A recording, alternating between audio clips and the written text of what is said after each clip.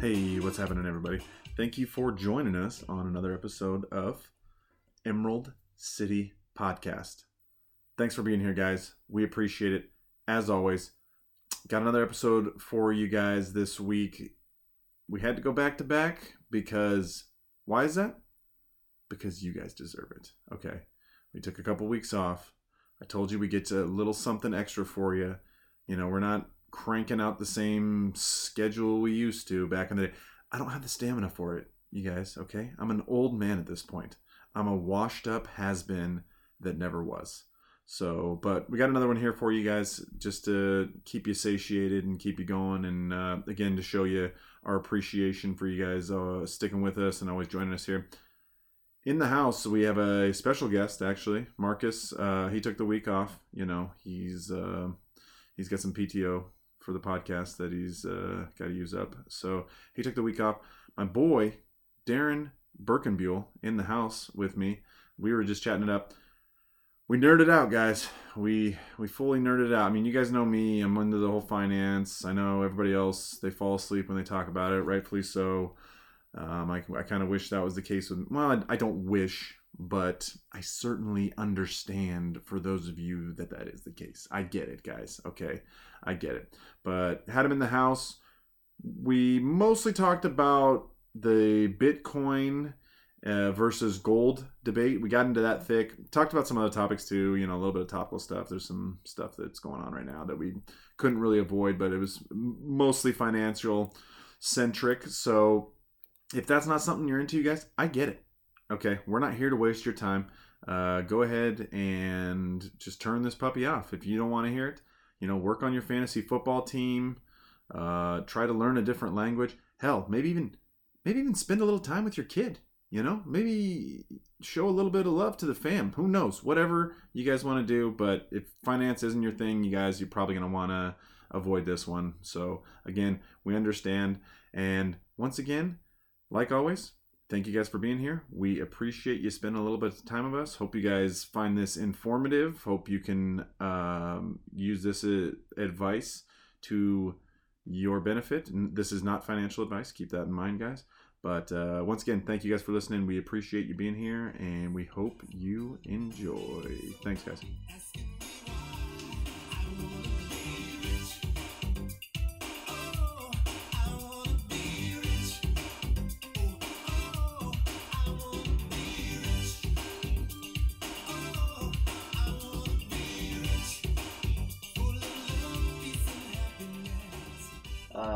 But yeah, no, it's definitely been good, and the money I've saved is just insane. Like, I mean, we were talking about earlier, I was just, you know, spending $100 a week on anything. Yeah. You know, whether it's eating out or, you know, clothes, shoes, you know, you spend $100 a week. That's, you know, you do the math, it's $5,000 a year. That's a lot of money out of your net pay. That's, I mean, you know, even if you're making six figures, $5,000, it's, you know, whatever, 20th of your money on basically, you know, something that evaporates in your lungs. Kind of, you know. Something that's going to possibly give you cancer later.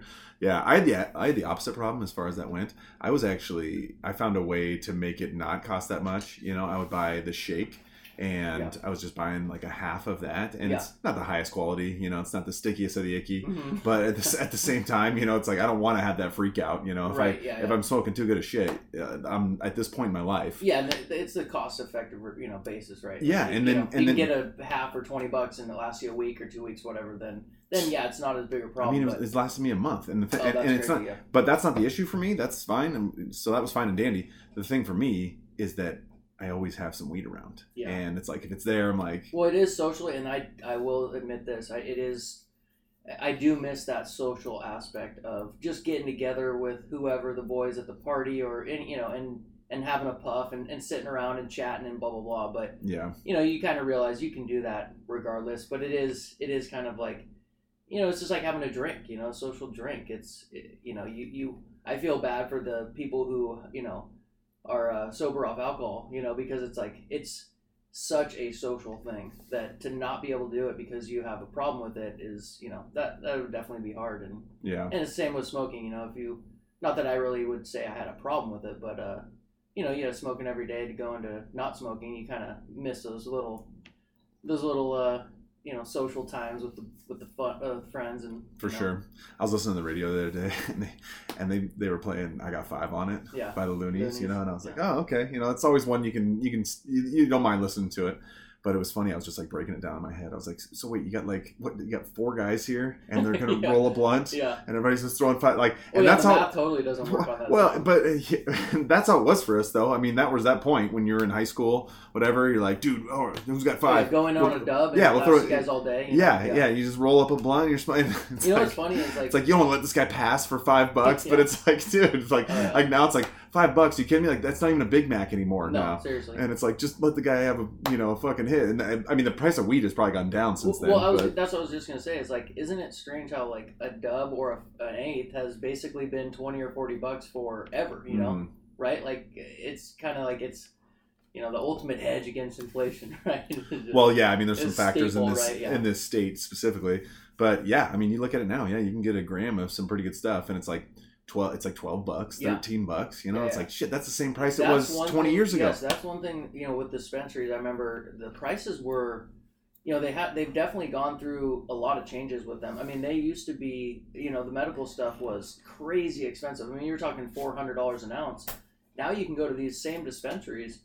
You can buy $50 ounces. It's not great, and some of the stuff looks. I've actually, when I was smoking, I'd go into the dispensary and I'd send a picture to my buddy, and it was like the absolute worst stuff I've ever seen in my life, and they're selling it in store, and I would just laugh at it, like take a picture, send it to them, like look at this junk, like literal like. But they're not going to throw it away. Just trash. I mean, it's almost garbage. Like, I would. Yeah, but they're not going to throw it away. They're going to, if nothing else, they're going to fire sell it.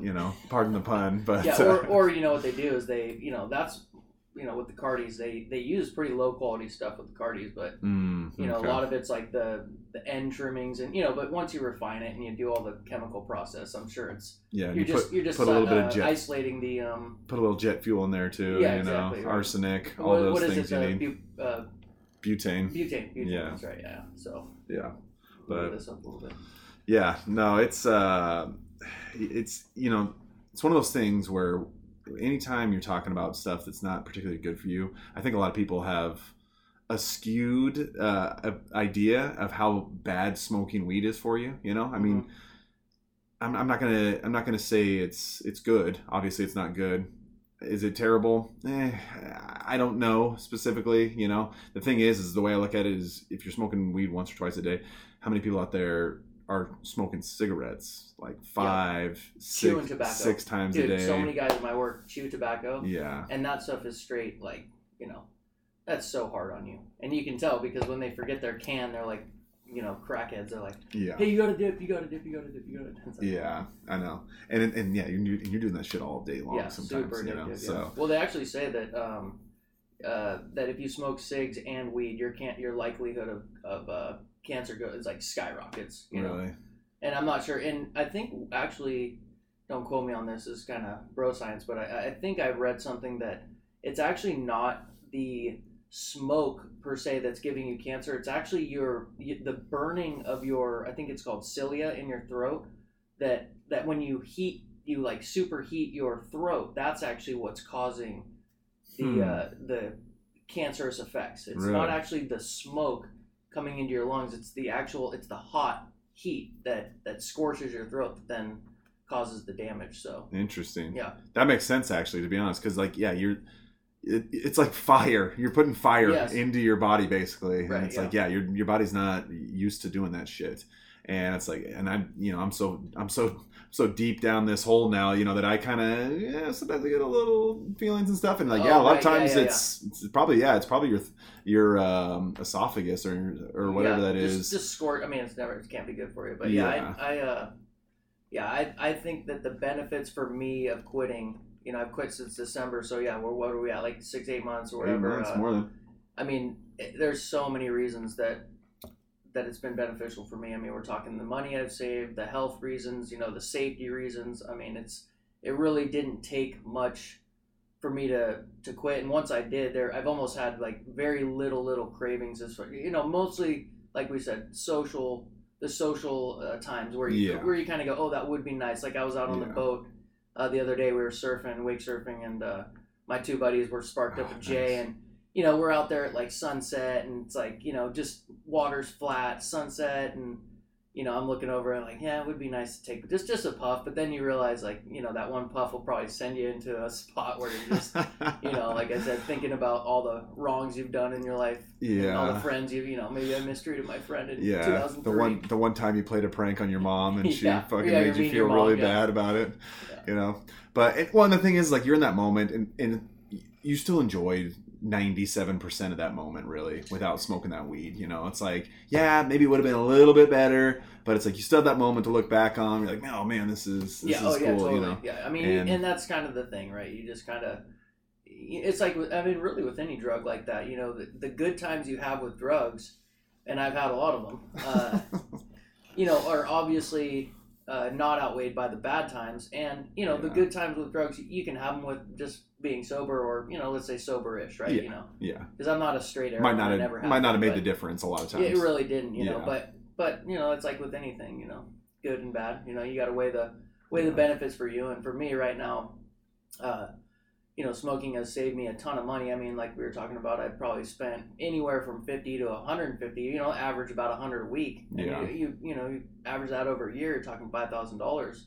And as we get older, I'm 36 now, and, you know, I'm starting to look towards the future. You know, as a 25-year-old, you're really not going like, oh, you're invincible. You do this exactly. for you what do do this I need forever. $5,000 for? You know, like that's just party time, and you know. But then you start to think about, you know, like you put $5,000 into anything, whether it be crypto or the market, and with a 10% return on average, you do the math or the calculators, which they say, and a lot of people say this, you put $500 a month into a retirement account, 10% return over 30 years, you have close to $1 million.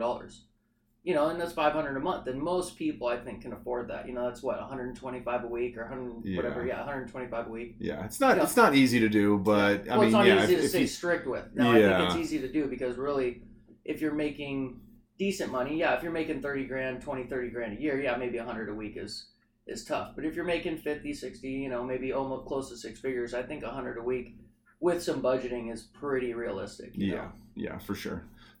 But and that's kind of what I tell people.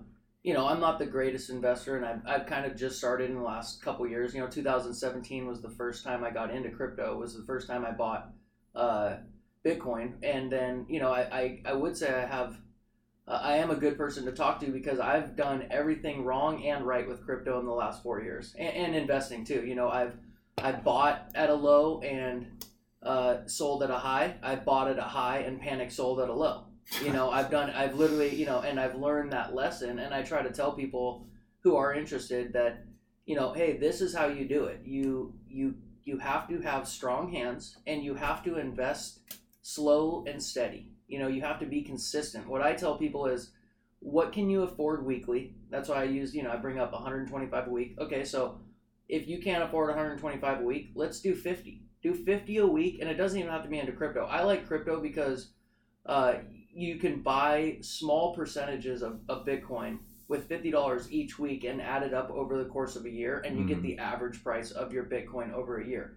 Now, try to buy an Amazon stock, you know, that's what is blue chip stock, right? Yeah. You have to save up, what is it? I think it's about $3,200. You have to save $3,000 before you can even buy one stock. Although I think there is companies now where you can buy portions of a share. And I'm sure you can, Which is kind of fucking ridiculous. Yeah. Like, you're going to buy a part? I don't know. Yeah, it's so weird to me. It's just getting more people, you know, people into it, Yeah, you just need to do something. Just save something, you know, even if it's $25 a week. Yeah, exactly. I mean, especially if you're a 20-year-old. Yeah. Who cares? That shit's going to add up big time. Huge. You know, after 10 years, you're going to be like, holy shit. Especially if you don't pay, you can just put it aside. It doesn't even matter. You can put it in a savings account that's going to get you fucking 0.1% interest annually. Yeah, it doesn't matter. You keep putting 25 a month, and then over 10 years, you're going to have something there. It builds that habit. And like, so what I've, you know, to touch on, you know, what I've done the last 6 to 8 months with crypto is I have been putting, you know, a set amount every week into, you know, I have about 5 coins right now. I have Bitcoin, I have Ethereum, Chainlink, Solana, and Polygon. And I basically... No Doge? No Doge, no. And I have looked at it. And honestly, I think it probably, just based on hype alone, I think it would be a decent investment, even at 30 cents, which it's at right now. But I've just been buying weekly since about December, January, when it was even at, it was relatively high. I've been, and just without even looking at the price, basically, I'm pretty much putting in a consistent $100 to $300 a week across all coins, so not like times 5, but like 300 I buy $300 with Bitcoin, and then I'll convert, 100 to Solana, 100 to this, 100 to that, or just all in Bitcoin. And then the next week I'm buying, $200 of this, $100 of that. So, yeah. But really for me, the price isn't the main factor of what I'm buying. Obviously I'm trying to, time the market a little bit, but I don't really think you can time the market. It's more about time in the market. That saying? Because if you look at a lot of the markets, only I think about 5 to 10% of people sell at the top of the market. So like for you to be one of those 5% of people, just being an average Joe, like that's not skill, that's just luck. Yeah. So to try to time that top or time that bottom is unrealistic. What's easier is just go, hey, I can afford this amount per week or per month or per quarter, doesn't matter. You can do it per year. I think weekly is better because you get that average cost of anything over the course of a year, whether it be an Amazon stock, Microsoft stock, Bitcoin, Solana, Ethereum, whatever. It's called dollar cost averaging. I'm sure you're aware. Yeah. Your dollar cost averaging throughout the year. So if Bitcoin a year ago was, I think, let's say $10,000, and now it ballooned up to 65 and then back down to 30 and now back up to 40. If you were to buy at one time, yeah, maybe you got lucky and you bought all your Bitcoin at 10,000 and then it shot up to 60 and now back down to 40. You're still 4x. Or maybe you bought at 50,000 and now you're stuck waiting, to get back even. And that's not a good feeling, right? So I think an easier thing to do, especially for people who don't have 30, 40 grand sitting around to just jam in a market, whether it be the Dow, the SPY, whatever. I think it's easier on your pocketbook and mentally to just do it small amounts per week. Because here's the thing, like over the course of 6 to 8 months, I've probably put in anywhere from, roughly, let's say 15 grand. If I were to put in 15 grand all at once, emotionally, that's tough, right? Because now you're like, oh, like, what's my 15 grand doing? Yeah. And you're a lot more likely to potentially get shook out, when things go wrong. Exactly. Your paper, you'll have paper hands because you're going, oh, my 15 grand just turned into 10.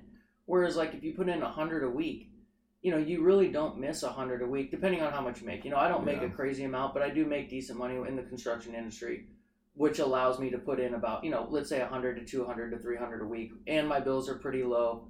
But I believe anybody can do that. $50 a week, $20 a week. I tell people, my buddies at work with kids and stuff, I'm like, what can you afford? Can you afford 100? And they're like, no, I got this and that. I go, well, do 20 then, do 50, because just do at the end of the year, you're going to have 2 to 3 grand in there. And, in 20 or 30 years, you're going to keep doing that 2 to 3 grand. And we'll see. People when it comes to investing and saving money, I think people get into this mindset where if they feel like they're behind, which honestly, probably the vast majority of people feel like they're behind when it comes to savings. Right. The system's kind of set up for you to kind of always be chasing, trying to get that carrot, just keep going. You're not quite there. You're almost you're always feeling a little behind.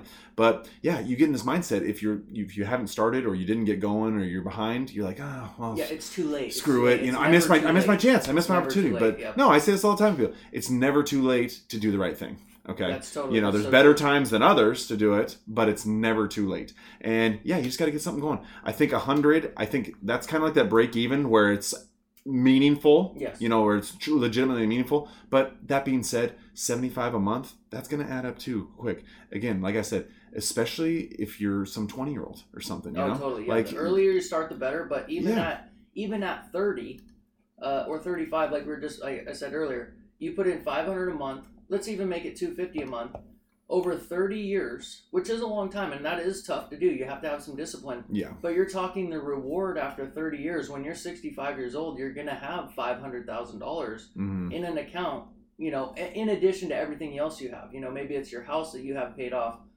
your other retirement fund from your job or this or that, And at our age, I don't know what percentage, I'd say probably like, hopefully it's only like 10 to 15% of people our age don't have like anything saved. Yeah. I used to think back in the day, I used to listen to Kanye, and I was in our early 20s and, he had a song, I can't remember what song it is, but he's got a line in it, and it's, I don't want to be broke when I'm 30, Ma. Yeah. You know, he's probably like 25 at the time.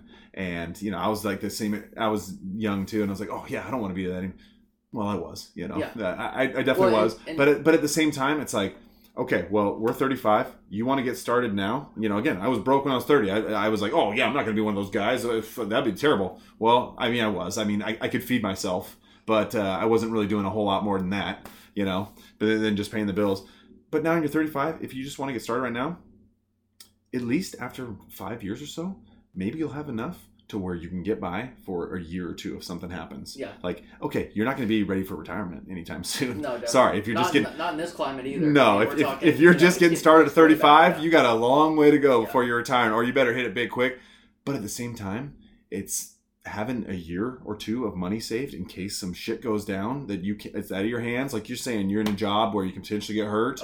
You get injured, you can't work for a year or two. Like, and not even on the job. I mean, I had friends that they've hurt themselves playing soccer, you know, and they're out of work for you were wake surfing. Yeah. You're wake surfing, you know, like that's not very dangerous, but at the same time, at the same time, you could tweak your back or something, you know, wake surfing, it's not impossible. It doesn't take much, Yeah, so, and it's like, how, would you rather have that year or two of money saved up to get yourself past, or would you rather just say fuck it and spend every little last bit that you have each month?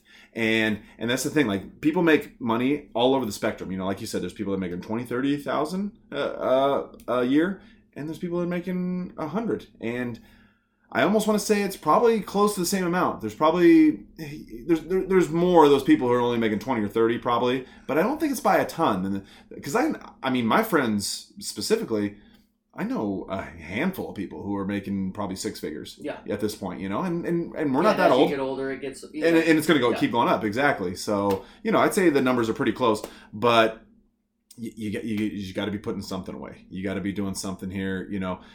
You have that spectrum of people, but everybody, the vast majority of people, they live right to their means, basically. You know, they live to... I honestly feel like the system is kind of... I hate to be like big system guy, but I feel like it's being almost set up like that. Well, that's what the free market is. Yeah. That's every individual, depending on their situation, says, "Hey, this is what I can afford, and this is what the lifestyle that I can live." Drives that totally. Yeah, but also I mean, that's just the system we have. You know, the way things are actually set up. You know, we want to talk about inflation. We want to talk about price of living. You know, we are paying more today for everything than our parents were. You know what I mean? I mean, just the cost.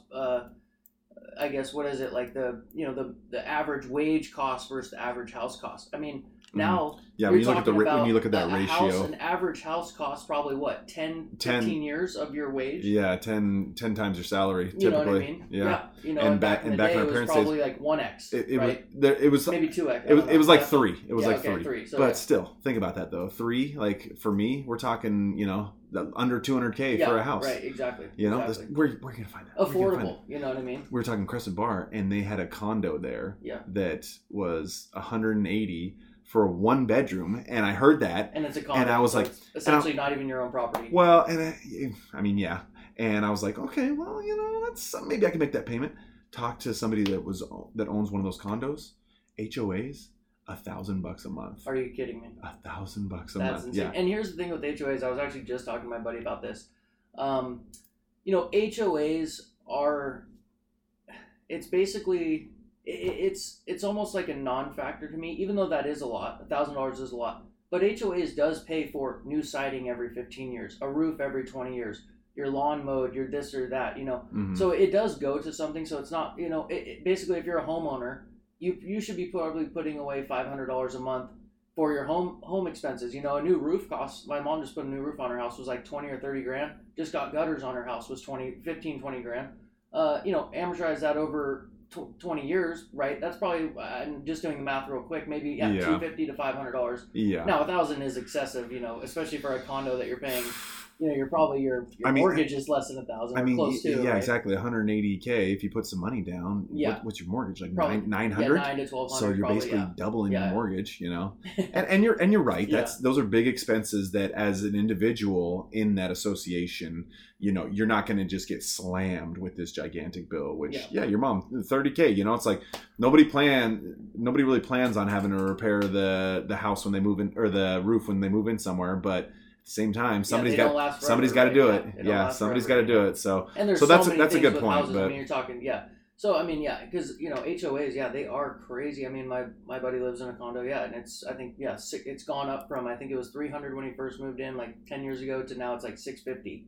Yeah. And it's kind of like, and they're probably on the brink of another rise here. Yeah. They're probably working the books right now as we speak. So, but yeah, no, and that's good. I mean, I like, and I've been very, I guess, and that's kind of the thing with Bitcoin is like, once you get into Bitcoin, you want to yell from the top of the trees, like, get into Bitcoin, because it's from actually the top of a mountain. Yeah, from the top of a mountain, yeah, exactly. It's kind of beneficial for me if everybody, if everybody starts getting into Bitcoin, it's good for everyone.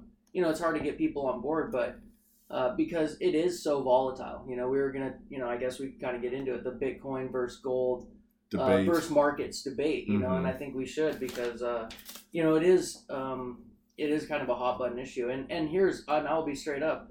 I really like Bitcoin, but I also really like store of value in gold and these metals, because they historically have been such a good store of value. But at the same time, if we're talking return on investment, I don't think there is a comparison. I think Bitcoin blows most of this stuff out of the water, and it's still young. I mean, we're talking 12 years of Bitcoin, and I mean, it's somewhat inflated because you're talking about it started at a penny, and or less than a penny in some instances when it was very beginning, and now you're at $50,000. Well, it's like, of course, if you got in at $1, your return on investment is absolutely huge. Mm-hmm.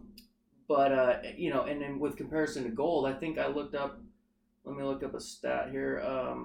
Gold back in 1980 was $700 an ounce. What is gold at right now?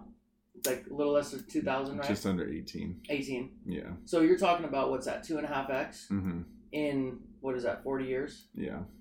So now give Bitcoin 40 years. We're in 10 years, and the average return on Bitcoin, I think, is, just with a quick search, is the mean average return is like 400%.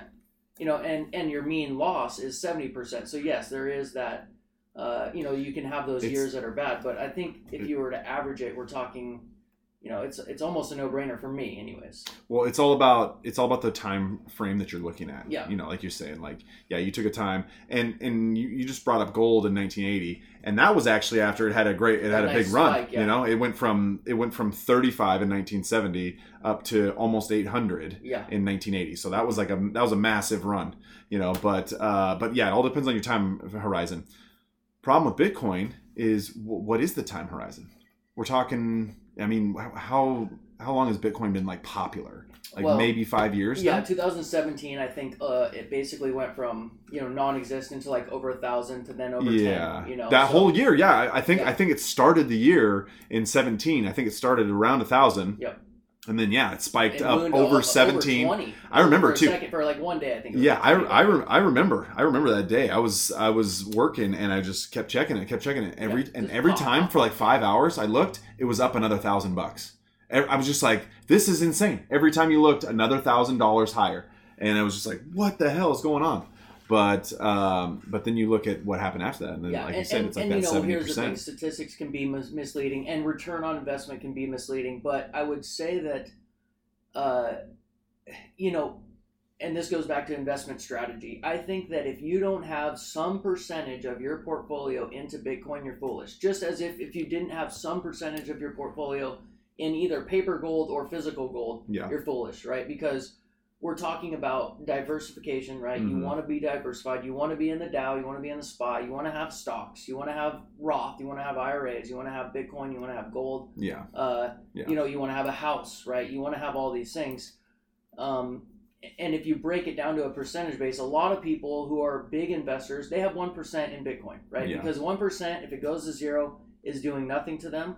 If it blows up, it's going to be profitable for them, and then they can maybe allocate a little bit more. And I would say probably more like you would want to have 5 to 10%. Yeah. Because 1%, if you have billions depends of dollars, on how much 1% is going to make great returns. But if you have, if you make $100,000 a year and you put 1% in, 1,000 and Bitcoin goes huge, you're making maybe $20,000 off that 1,000, which is good. I mean, 20x is good, but that's not life changing money. And I think a lot of people look at Bitcoin like it's going to be life-changing money. And that's somewhat of a fallacy because I don't think that that Bitcoin will be life-changing money unless you're risking a lot. But I think that... Yeah, see, that's the thing. And that's the thing, like you said. And you know, me personally, you just said you think it's dumb if nobody has any money.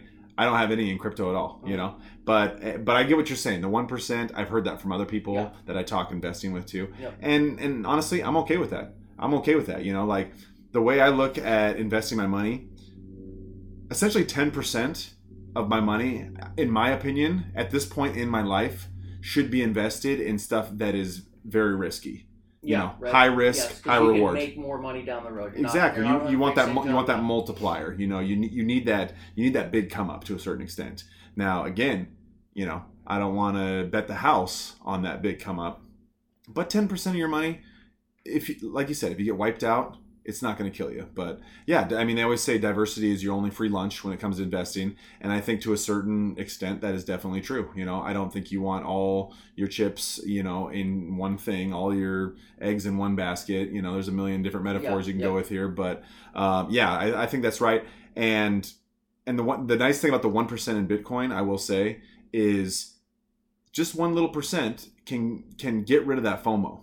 You know, that can alleviate that FOMO. Yeah. And, you know, and that's something that I have to deal with, not having any money in crypto. I'm always thinking, fuck, am I getting left behind here? You know, because I didn't get a piece at all. It is not too late. And Bitcoin isn't the only thing. I look at Bitcoin as the main, like you should get, I always tell people this, you should get 0.1 Bitcoin. So how much would 0.1 Bitcoin cost you right now? If it's at 50 grand, it's going to cost you $5,000 because here's the simple math. There's 21 million total Bitcoins available, right? So that means that is it 21? 21 million. Okay. Yep. So that means that the total number of people that could own a minimum of 1 Bitcoin is what? 21 million, right? Yeah. So there's 21 million people total that could own 1. Now there's 210 million people total in the world that could ever own 0.1. Now that number is actually significantly lower because how many people own way more than 1 Bitcoin? Yeah. So now we're talking about anywhere, I would say, from probably 5 to 15 million people in the entire world will ever own 0.1 Bitcoin, right? Mm-hmm. So if you want to be part of that exclusive club, you should try to work on getting 0.1 Bitcoin. Now, I also say you need to look into other coins. If you're looking as a simple return on investment, Bitcoin at this point would be a good return on investment. If it were, let's say it goes to $1 million, you're going to 20x your money. That's great. But some of these other coins, these smaller coins, work like a stock that is a penny stock that blows up to $5 to $10. Your return on investment on those, while riskier, is 100x, 200x, 300x, even 1000x, right? I think that the risk you're taking with some of these smaller cap coins is 3 things. You either lose 1x your money, you put $1,000 in, it goes to 0, you lose $1,000. You lose 1 times your money. And you can't roll that out. Second option is you either break even on it, lose a little, or gain a little. Okay, so kind of no harm, no foul there. Third option is what? You blow the fuck up, right? You 1000x your money on $1,000 and you make, what's that, 100 grand or something, right? I think the risk of that is well worth the reward of blowing up like that. So for your situation personally, how much of your wealth would you like to have invested in a diverse group of cryptocurrencies? Well, I can say personally right now, let me do the math real quick, of like my total, like your total net worth. Yeah. Well, it's hard because my house is paid off, right? So like my house is worth about 400 grand. It's not a great house, but it's in Silver Lake. It's in a nice area. So if we're not counting that, because that's kind of like, you know, real estate is like, I'm always going to hold on to that. I'm not going to sell it just because that's where I live. And, you know, I'm not going to count that as something. I think right now I probably have almost like 30 to 40% of my liquid net worth in cryptos. And really? Then I have probably 10% in my Robinhood or my TD Ameritrade. Okay. So we're talking maybe 40% of my liquid. Okay, so close to half. Yeah, you know, so close to half. And I have my traditional savings. I obviously have my checkings, and my expenses are quite low. So that's where I'm kind of in a nice benefit. But that's what I tell people. I'm like, and that's with any real. I mean, you could go buy penny stocks and do this too. The thing I like about crypto is that it's new and we're in its infancy. A lot of people are like, oh, I missed the wave because it used to be $100, and oh man, I remember in 2015 I was looking at Silk Road trying to buy Molly, and you could buy 10,000 crypto or bitcoins for $100 and you would have been a multimillionaire. Well, yeah. So what? So that's everybody. Yeah. There's a million people out there who. I think it was, or you could have completely wasted $100 on something that didn't do anything. I mean, and that's what I say about the small cap coins right now. Is like that's the same thing. Like, and here's the thing too, is kind of off tangent, but to make you feel better about missing the boat is that.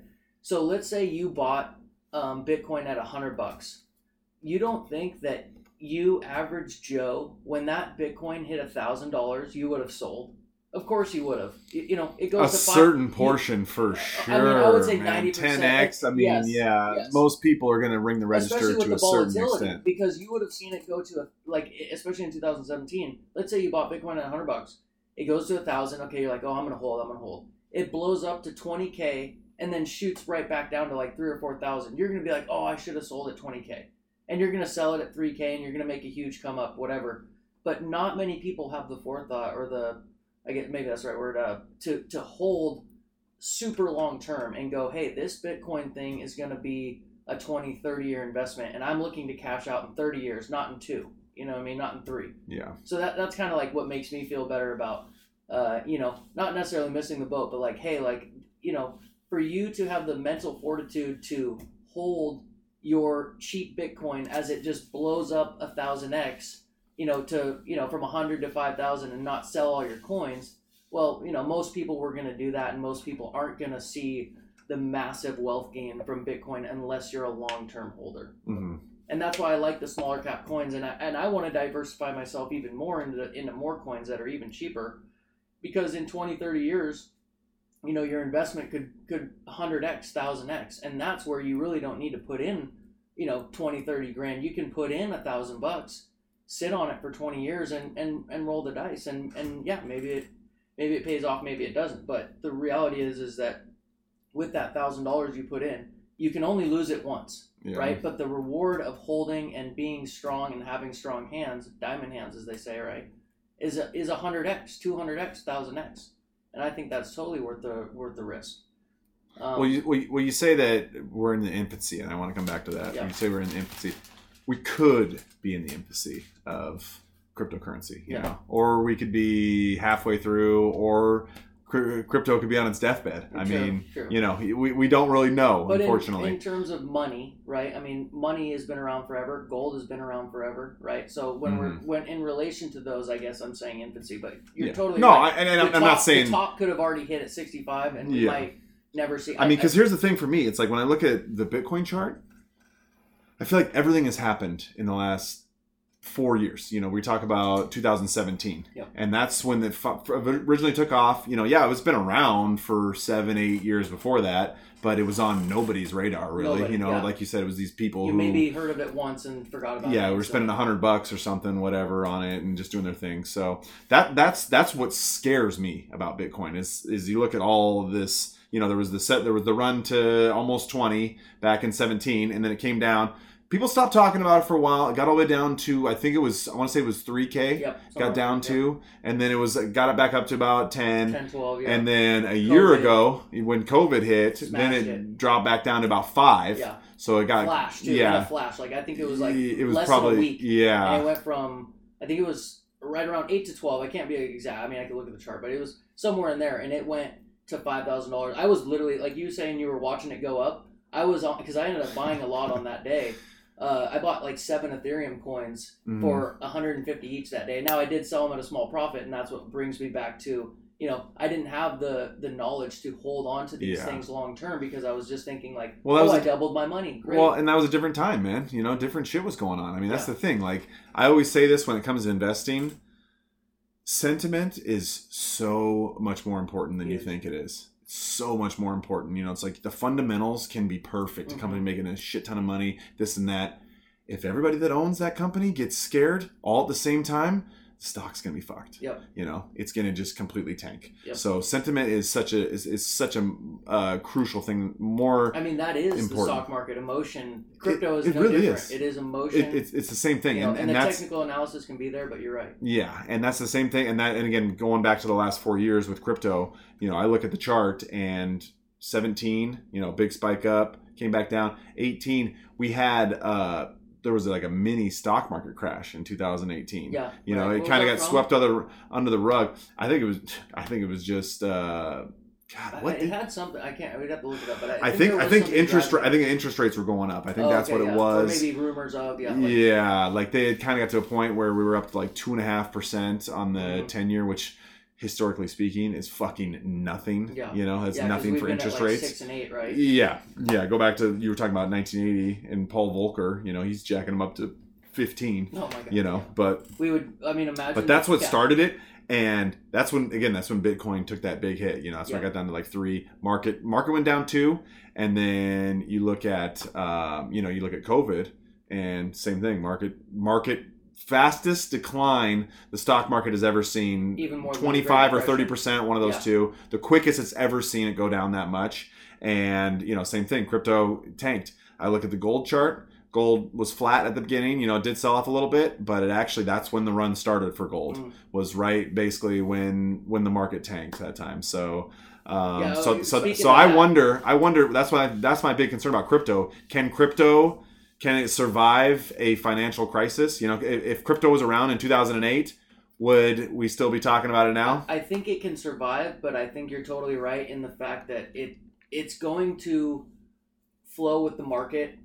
Because that's just, when people are scared and taking money out of places, crypto's no different, right? Now, 2 things about that. I will say that once, in 10 years, so in 2032, 98% of all the coins will be mined, okay? And in 2140, so like literally out of our lifetime, every coin will be mined, basically down to like fraction, because the halving of crypto halves the rewards every 4 years or so. So, I mean, you'll get down to the point where you're having, 6 to 3 to 1.5 to 0.75 to, point whatever, 0.325 or this or that. Yeah. So you'll get down to such a small point that basically every coin will be mined, and it'll take a while. But the point being is that in 10 years, when 98% of all coins are mined, we will see Bitcoin, in my opinion, we will see a stability of the price.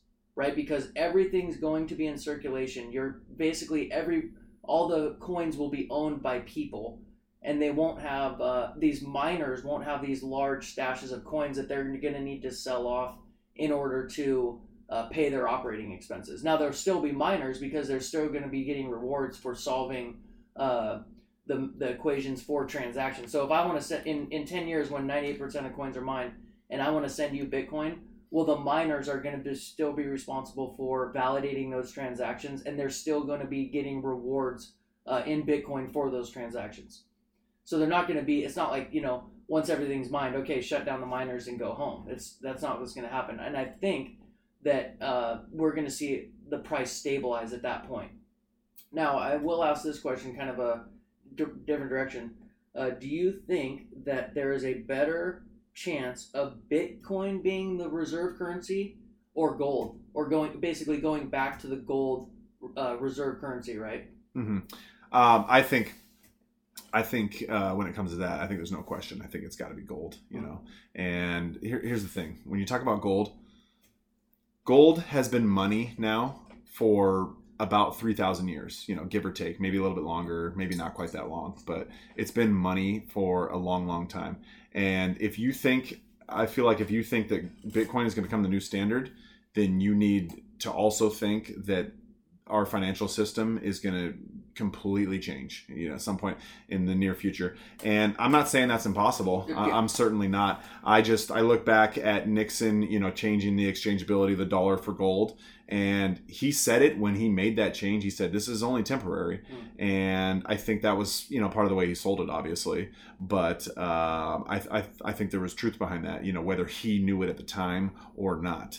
But I just think you look at like poorer countries throughout the world, and it's like, what the hell is Haiti going to do with Bitcoin? Like how are they going to get their Bitcoin? We've already seen some of these countries though, starting to use Bitcoin as. Well, no, and I'm not saying that's not the case. Yeah, El Salvador, But I get it. The thing is, how's Haiti going to get there? Are they just going to get fucked and they're going to be out of the financial system for the world? Well, it's like anybody can get. Though a lot of people are unbanked, and so I think, but a lot of people have cell phones, right? I mean, I think there's 3.5 billion smartphones or something like that out there right now.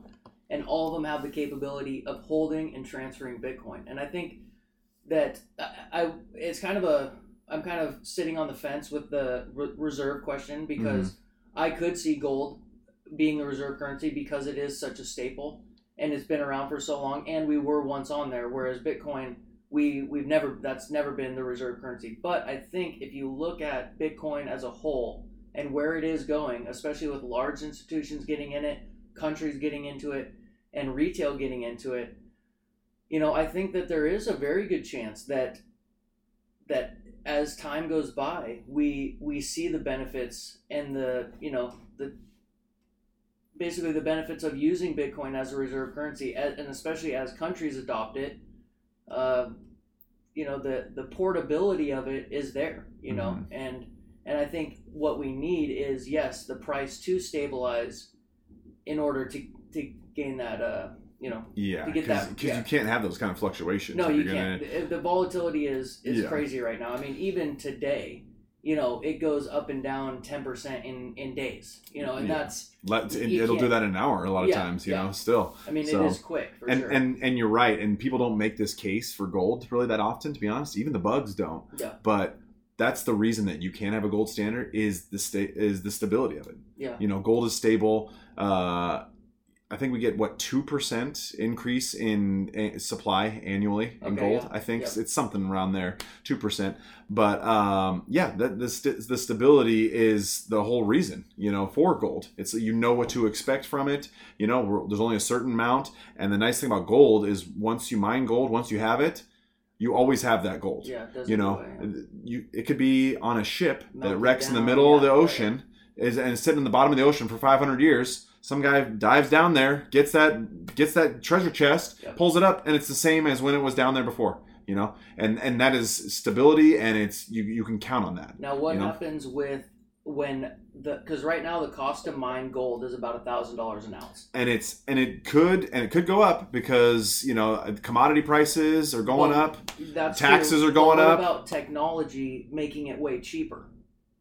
What kind of technology are we talking? I mean, just advances in technology of mining. You know what I mean? Getting more efficient, using more efficient machines that instead of human labor, using machine labor. Mm-hmm. I'm just saying, like, we know technology advances, like, what is it, double every 18 months? Is that what it is? Or 30% every 18 months, something like that, right? As long as the barbarians don't invade and pillage your city. Yeah. Right, yeah. I mean, and so I guess, because I have heard this argument too, is like, we have a lot of gold in the oceans. We just don't know how to mine it, right? So what happens when the technology... It probably is. That's crazy to think of how much exactly it is. Right. But there's some... Trillions. There's a certain amount. Yeah, there's 20, 30, 40 chests just full of gold coins somewhere down there. Right. Yeah. So, I guess... And you are right, because, as fossil fuels get more expensive, I mean, right now we're seeing, that might be why, it is getting more expensive to mine gold, right? Mm-hmm. Is that labor is a big factor. But I guess machinery, my point is that, yes, like, as technology improves greatly, what if we make a leap in mining technology? Now maybe the chances of that isn't very high, but if it becomes super cheap to mine gold, well, that price is just going to come down, right? Yeah. So it is, I guess we that a little bit about what is. I mean, that's what I mean, aboutism, no, but I mean that's the supply side of things as far as gold goes. Yeah, if there's a huge supply of gold that hits the market all of a sudden, yeah, I mean that's gonna push prices down for sure. But and I hear what you're saying. I just feel like most of the easy gold to mine has been found at this point after 400 or 500 years of. Obviously, 500 years ago, the technology wasn't great, but it wasn't nothing either. They had refined that process a little bit. Some people had put enough thought into that where it was starting to get efficient. So and open pit mining is never easy, right? I mean, you look at the scale. You can have machines and trucks, and which they do. Mm-hmm. I guess I'm just saying, like, maybe there's something that we haven't discovered yet. Or machines or efficient, ways of efficiency that we haven't utilized yet because of this or that, that would bring the price from 1,000 to 500. And then your price of gold is falling, and like we said, from the 1980s, and we can talk time frame. I mean, I think if you look at like the 90s, gold was significantly less. I think it was like $100 an ounce, right, or something. Maybe I'd have to look at the chart, but it was. I think in 2000 it was significantly cheaper than it was in 1980. Yeah. And now we're seeing, so instead of that 4x, we're seeing like a 10x, 11, 12x, which is right in line with Bitcoin right now, because a lot of people have Bitcoin at right around $500 to $1 million a coin within the next 10 to 20 years. Mm-hmm. So if you bought one coin now, you're seeing a 20x return. Yeah. Which is great. I mean, that's a great return on your investment. If you put $50K in something and get $1 million out, in 20 years, I think anybody would be happy with that. Yeah. Well, that's the investing environment we're in these days too. The reality of it is everybody's trying to hit a home run. Nobody's out there investing, trying to hit singles and doubles. Everybody wants a home run. They want to knock it out of the park. They want that 10 bagger. They want that 20 bagger. Yeah, that 100x, that don't have to work again money, which is so hard. I mean, and that's where we said 5% of people are selling at the top of the market. 5% of people, probably 1% of people are hitting that home run with any investment. You know what I mean? Yeah, it's very rare. It's incredible. It's incredibly rare, and that's one of the things I will say where Bitcoin and cryptocurrency blows gold out of the water. Is the sexiness of it, is that chance to hit a 10 bagger. Nobody thinks to buy gold because they want to make 10x. I mean, those people don't exist. That's not a person. You basically want to keep your money and then some. You want to save your purchasing power. So Bitcoin is definitely way ahead of gold when it comes to that, no question, because it's not I'm heavily invested in gold. It's not fun. Yeah, it's not like cool and awesome. Hey, look at my bars. Even though it feels nice to have it. It feels nice to be like, okay, that's something there. Yeah. It feels nice, but it's not like fun or exciting at all. And so I get that. I understand that, and it's not new, and for a lot of people, they need that.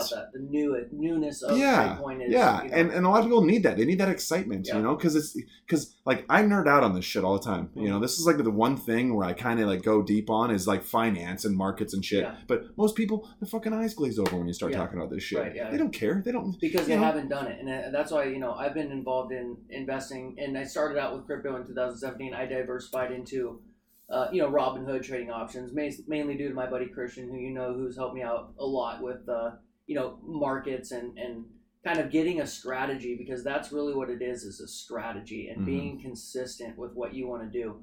And I will say one of the last thing, maybe we can move on from Bitcoin, because I think we've touched on most of what we got. I think that if you've held Bitcoin for 4 years, and we've talked about that 4-year cycle. If you've held Bitcoin for over 4 years, you have never lost money. And in fact, you've made substantial money in that 4-year cycle. And really, you can almost break it down to a year, years, and like 2 years. If you bought 2 years ago, you're up considerably. You know what I mean? So if you bought 1 year ago, you're up big time. Yeah. And so I think you just have to. You have to have a strategy when you enter into any investment. If you are trading options, let's say, and I've done this and I know this, if you trade options and you don't have an exit strategy, you are always going to lose. And if you don't have a strategy, you're always going to lose, because what's going to happen? Yeah, because you're on the clock when you're buying options. You're going to buy an option. It's going to blow up. You're going to be at 10x, and you're going to go, oh, well, what if it goes to 20x? I better not sell. And then it dips and it goes to 5x, and you're sitting there with your option and it's like at 5x, and you're like, well, it was just at 10x. Let me wait till it gets to 10x and I'll sell, because I'll be happy with that. And then guess what happens? It goes to 2x, and then you're waiting for it to go back to 5x before you sell. Yeah. And so if and you the clock's ticking the entire time so this is all going on. Just like with anything, with Bitcoin, you know, most people are long-term holders. Some people are freaky long-term holders. Like they say, like, I'm going to pass this to my kids type money. But you need to have a goal. And if your goal is like, let's say, you know, right now my goal is with my investment, I want to pull out at double. Because I'm at about 15, I'll probably invest a little bit more, get about 20,000. If I double that, that's 40. That will allow me to put a down payment on my new construction, right? So that's what I'm trying to do. And then I will reaccumulate coins at any price once I pull out and I double up. So like, let's say Bitcoin goes to 100K, my portfolio of 15 grand will be worth like 40 to 50. You know, pretty good come up. I'll be able to use that $50,000 to put a down payment on my new construction house where my current house is now. I'll bulldoze it, blah, blah, blah. Not to get in the details of that. But then I will reaccumulate Bitcoin and other coins at that price. Doesn't matter. I don't care if Bitcoin's at 100K. I will start weekly buys at 100K. And if it drops significantly, guess what? I'm going to keep weekly buying. And if it goes up, I'll keep weekly buying. So it's kind of like, my point being is if you don't have a strategy for your investments, you're always going to lose. Because you're never going to think it's good enough, and you're always going to worry about, am I pulling out too early or am I pulling out too late? Yeah. And you can't time the market unless you're this like savant or you have all these technicals that you live and die by. You're not going to pull out at the end, or you're not going to pull out at the right time. You need to always have an exit strategy. That's definitely something that you need. Every time you go into it, you need to be thinking of that beforehand. Totally. Because you're right. And we talked about sentiment and the euphoria and the fear, you know, all this stuff. It changes the way you think when you're at the top and things are going great. You're like, holy shit, man, this could just. Who knows how long this could keep going great for? Oh my god, I'm so smart. I fucking nailed this shit. Yes. Of course I knew what I was doing. Yeah, of course I knew this thing was gonna blow up. That's obviously, totally right. Why would I sell now? Yeah. So you gotta have that shit outlined before you even get into it. It works, and even when you're making money, you don't want to sell too early because you might make crazy money. Yeah. You know? It might have just been beginning. Yeah. So I'm gonna let me make my case here for gold for just a moment. You know, before we tie a bow on this, and I want to start off by saying, you know, like you said, the 1% strategy. Like, I have no problem with that. You know, I don't have any confidence in cryptocurrencies. I'm not gonna lie to you. But putting 1% of your money in it, I have no problem with that. That's fine. You know, like you said, that's almost like a hedge. You know, in case something happens, and if something doesn't happen, you're gonna get wiped out. That being said, the case for gold, in my opinion, is, like I said, I started off, I already said this, but it's been money basically for 3,000 years. You know, you brought up the stability. It's stable. You know exactly what you're getting. You know the denominations. This is an ounce. This is a gram. This is a kilo. You know, it's all straightforward. You know exactly what it is. Crypto scares me right now, especially right now, because I feel like the government is getting ready to start cracking down on this shit. You know, I feel like and here's the thing: when they'll crack down on this, they'll tell you it's for investor safety. They'll say, "Oh, we wanted to protect investors." They'll change the rules because they wanted to protect we wanted to keep you safe. When really that's just the way government steals your rights, your individual liberties. Is they say, "Oh, we're keeping you safe. We're keeping you safe.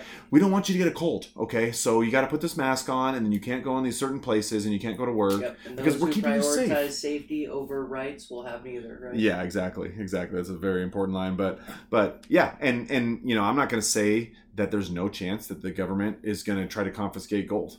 You know, crazier things have happened. I mean, FDR tried to do it. You know, like it could certainly happen. Here's the thing: you want to come to my house? You show up with some guys with guns. Okay, fine. Good luck finding the gold. Right. Yeah. Yeah. I don't have any. You know. Yeah. You buy it with cash. Do your worst. See if you can come up with it. I dare you. You know. And it's like that could backfire on me. You know, I could end up dying in a fucking car crash, and you know this buried treasure. Nobody even knows where it is, and it just sits there for, you know. And when you sell your like house, you said, until they bulldoze this place and they're fucking doing it, and maybe somebody comes, you know. But yeah, good luck confiscating my gold, you know. And we got some fucked up shit going on. The second they're sending people door to door to steal your gold from you, you know, and pay you. It's $1,800 an ounce. Okay, we'll pay you $21. How about Oh, yeah, how about yeah. 2,100? More, You know, yeah. you're making money. Of basically your money. Yeah, you're right? making money, and then 5 years later, it comes back to the market, and it's worth $10,000 an ounce now. You know, on a like you said, like on a global standard. So, and for me, gold does the best in times of turmoil and crisis, and I think most people right now look around at the situation and see that we probably have some tumultuous times ahead of us in the near and a little bit longer term future. You know, I mean, you know, again, you want to talk about Biden. I mean, you look at all this shit. Like, do the people that even voted for this guy, do they even think that things are going good or that we're in a good place? Denial do they is have a powerful thing. Do they have any confidence at this point? You can't. I mean, what? You need a refresh there? Oh yeah, let's do it. Right, no, but I do want to get on the Biden stuff because, you know, I was never in the camp of Trump's our savior. You know, I almost hated those people because, you know, as much like I'm in the camp of I don't like Trump, I don't hate him, and in fact I'm very impartial to what he does because I think most presidents are basically the same to a degree. You know, I kind of don't like saying that because, you know, policies are radically different. You know, a big thing people would say is like, you know, Trump was in president and, oh, well, the success is because of Obama's policies. But, you know, Trump's and Obama's policies are completely different, so how can that be true? You know, but I guess I want to preface, you know, saying that, like, I never thought Trump was the savior, but at the same time, you look at how the media treated Trump versus how they treat Biden, and if you can't see the bias and difference there, then you are just... what's the word? Help me out. Then you are just you're lying. You're lying to yourself, and you're biased, and you simply are in denial. Just look at one press conference between Trump and the media, and you know the reporters, and Biden and the media and the reporters. I mean, they're talking about chocolate chip ice cream with Joe Biden. Whoa! and they are yelling at Trump in a press conference. They are yelling at him straight up. Arguing and coming at him hard, and he's holding his own. And you know, I don't think Trump is special. I mean, let's face it, he was a reality TV star not but 5-10 years ago. So I don't think he's our savior. But at the same time, I do think he values our freedom, and I do think he was more competent than Biden. I don't think that's really a shocker statement, you know, because a lot of people were like, well, Trump, you know, he's this, he's that, he's stupid, he's ignorant, he's blah blah blah. But like, if you really break down what he said. He never really said anything that bad. You know, people want to bring up, oh, he said, what did he say? Oh, you know, they're sending said you're going to inject it with Lysol. Yeah. And you know, they're sending our worst. And it's like, dude, he was talking about MS-13 gang members. He wasn't talking about your average Spanish or Mexican immigrants.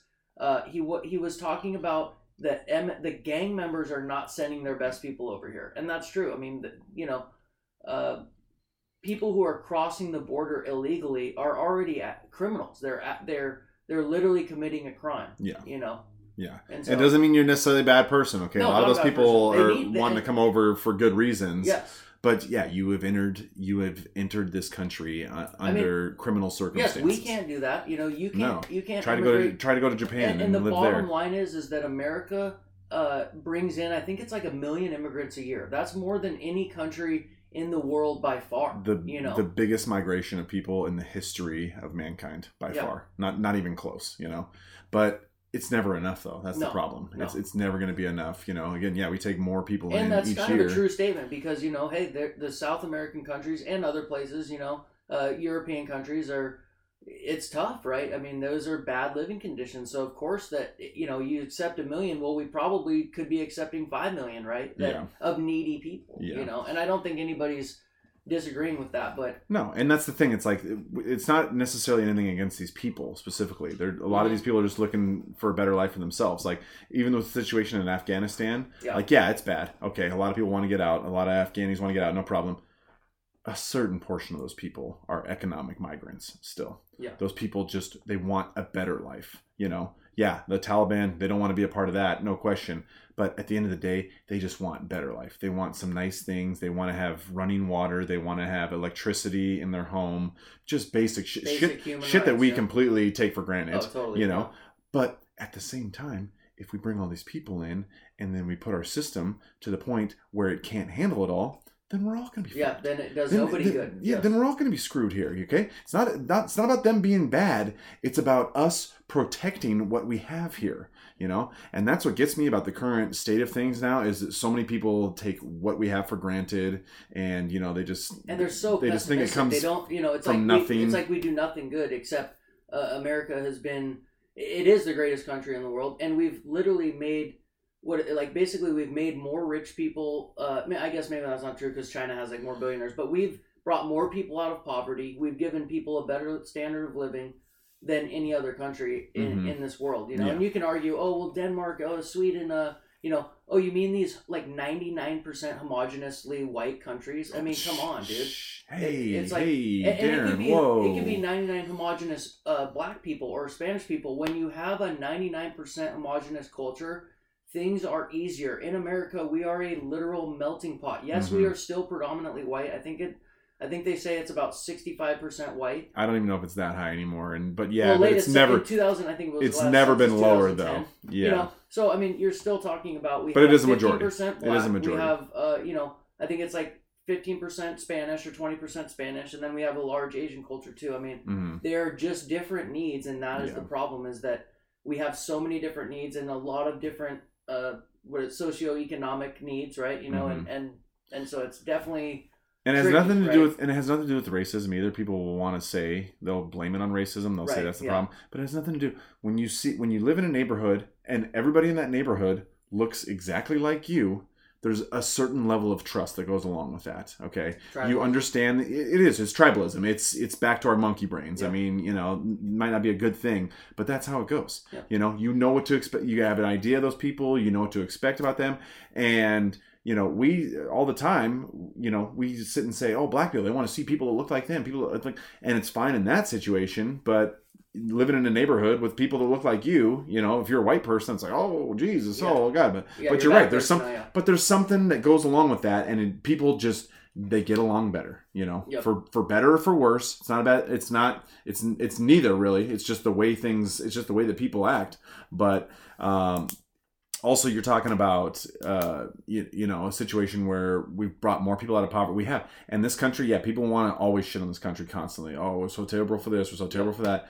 This country is responsible for more good for the world than any other country by far. Yeah. I mean, maybe we've done some bad shit too. No question about that. Never will be. But the good outweighs the bad three or 4x. It's not necessarily even that the good outweighs the bad, which it does. I agree.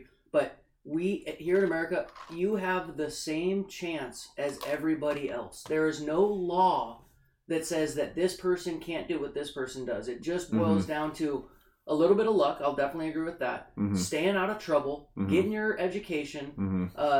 Let's talk about keeping the family intact. Yep. Right. I mean, simple things that it's tough now for people growing up in fatherless homes. I mean, we can be real about it. It's not even a race thing. I mean, white and black are being affected by the same thing. And when you break numbers down are pretty the similar. Family structure, that's what puts people in disadvantaged situations. You know what I mean? There is economic privilege here. I don't believe in this whole white privilege. Because it just you're identifying something that's invisible. You know what I mean? And there is no law, and there America is less racist now. I would say maybe people could challenge this because I do think a lot of it is perspective. Me as a white person, I don't see a lot of racism because I don't participate in it, and I'm not someone that is being affected by it. Now I have had I did just have my first interaction with someone being racist towards me, and I'll tell you the story. I was at a Colombian. It was when all that violence was happening in Colombia, maybe 4 months ago or something like that. I was there with my girl, and we were at the rally at the Space Needle. A Colombian guy comes up to me and goes, "What are you doing here?" And I go, "Oh, just sporting my girl. We're just sporting Colombia, whatever." He goes, "Well, you're white. Why are you here? You shouldn't be here." And I go, "What? What'd you say? I'm white?" And he goes, "Yeah, you're white. You shouldn't even be here. You don't know what it's like." And I go, "Are you drunk?" Because I could smell alcohol in his breath. And he goes, "Yeah." And I go, "Good for you. Fuck off." And literally just he didn't say anything after that. But it was like, it made my blood boil, even just that little interaction. So I do sympathize with, people when they experience racism, because it is a lot of perspective. Now, I'm here saying, as a white person, I think we're less racist as a country. Somebody who experiences racism on a weekly, monthly, daily basis, whatever, might disagree with that. But I think if you look at the totality of the country, we are less racist. We're more, what's the word? We're more, accepting. We're way more accepting of different races, creeds, sexual orientation, preference, all that stuff. And I think if you look back 40 years ago, 50 years, 60 years ago, I mean, it's a no-brainer. We are definitely less racist than we were before. But how come everybody's saying things are just as bad as they were back then, though? We burned down half the cities in the country last year because, as NPR put it to me, we had this racial awakening, or this racial reckoning. It's like, this isn't the Jim Crow South. This isn't 1970. And if we're talking about the world as a whole, this is the people on the left hate when I say this. They hate, people in my family hate when I say this.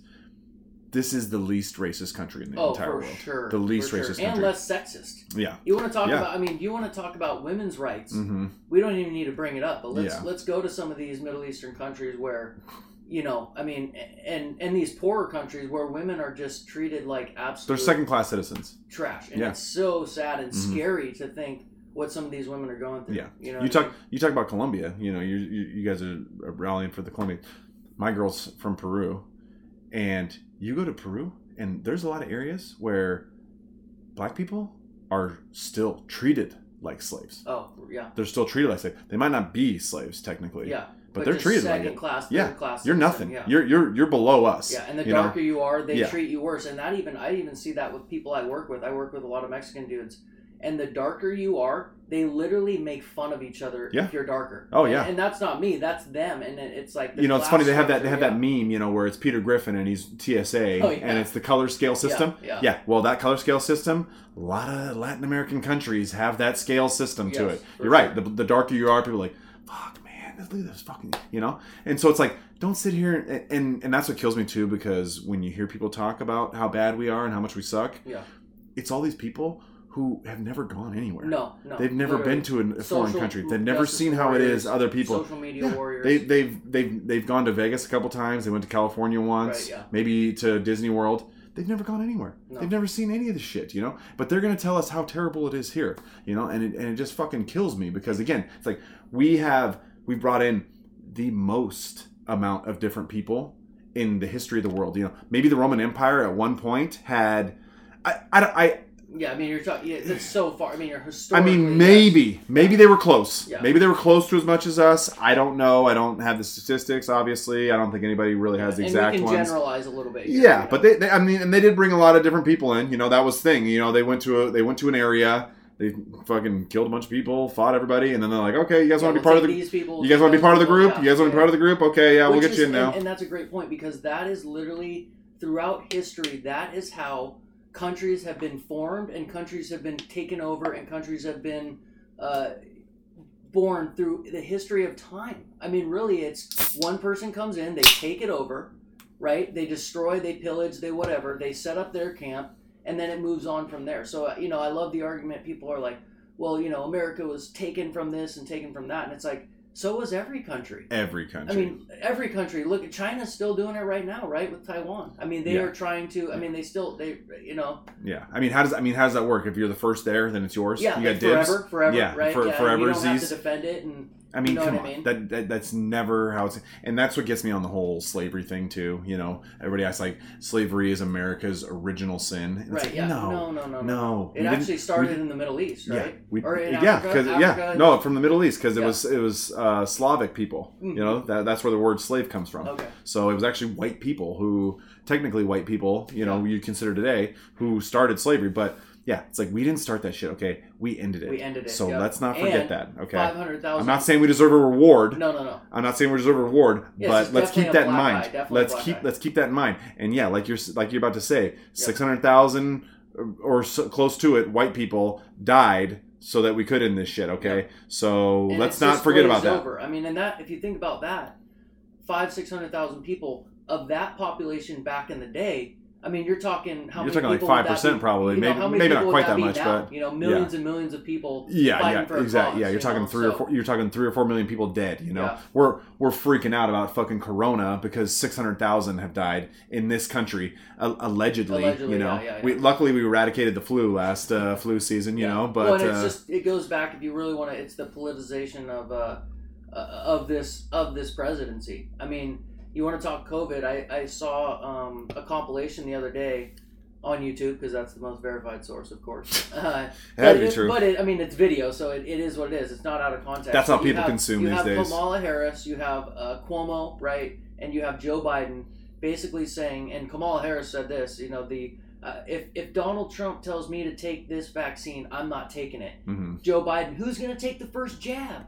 I'm not. You're not. Who's going to take it? Cuomo saying, you know, we have never trusted the FDA with this stuff. And then all of a sudden, 6-8 months later, a year later, when they're in presidency, it's all good now. It's perfect. Like, Trump one was day in the back room with beakers and flasks mixing up the COVID vaccine. It's gonna be great. Yep. It's gonna be greatest vaccine ever. Yeah. I mean, and so that's really what it boils down to, is you have these sides playing with each other, and that's really what it is that everything's politicized these days. Everything's politicized, and I complain about this shit all the time. But you know, I'm guilty of it too. To be honest. You got me. But I honestly think that we are probably more in the middle than most people. Like, I can totally sympathize with a lot of the left's arguments. You know, I'm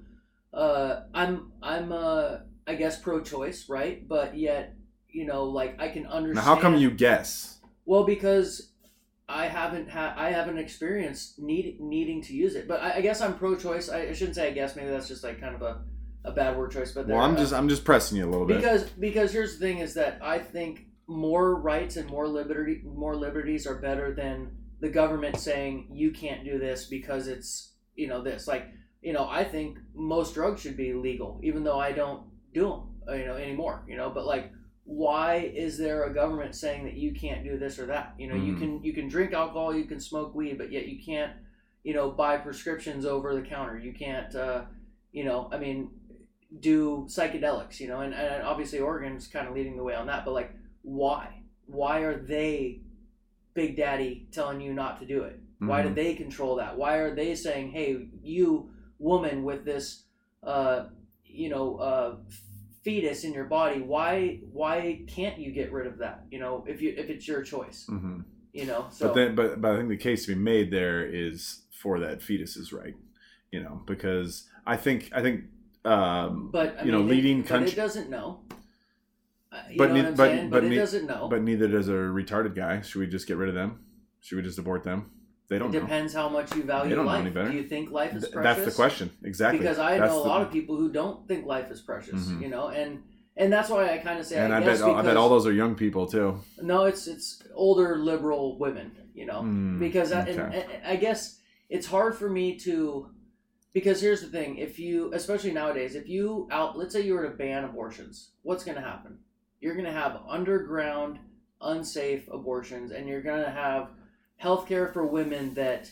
Are you sure about that, though? I do. I mean, because it's already... I mean, what if women just started stepping up to the plate and didn't let random dudes from Bumble and Twitter or and Tinder blow loads into them with unprotected, you know? What if they just stepped up to the plate? Yeah, personal responsibility, right? Yeah. But that comes to what we're talking about now, is the breakdown of family. So I guess, you know, it is tough. And that's, I guess, why I said I guess earlier, because without kind of diving deep on this subject, it kind of goes down to your rights and freedoms. You know, do you want the government stepping in and saying, you can't do this, we're banning it, we're making it illegal, we're making it a crime to now do this? You know what I mean? Or do you just say, hey, we let there be freedoms, let there be rights? You know, some people aren't going to think it's right, but if you are pro-life, then guess what?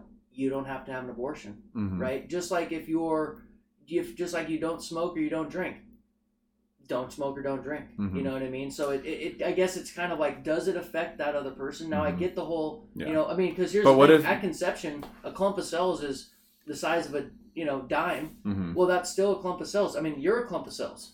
you're a big clump. But of that's cells, but, that's true. But that's something that has a lot of potential, though. Yeah. That, No, and I get that little it. thing has a lot and of that's potential. why I waver. I really, I sit on the fence with a lot of stuff because, to hang your hat on something means that you are so sure that you can't be convinced otherwise. And I don't think that if someone sat me down and said, "Hey, like this is what I think," that I couldn't sympathize with that viewpoint. There's not a lot of shit that's that clear these days. No, it's tough. There's definitely not. Because there's good everybody wants to think it's black and white, but it's not.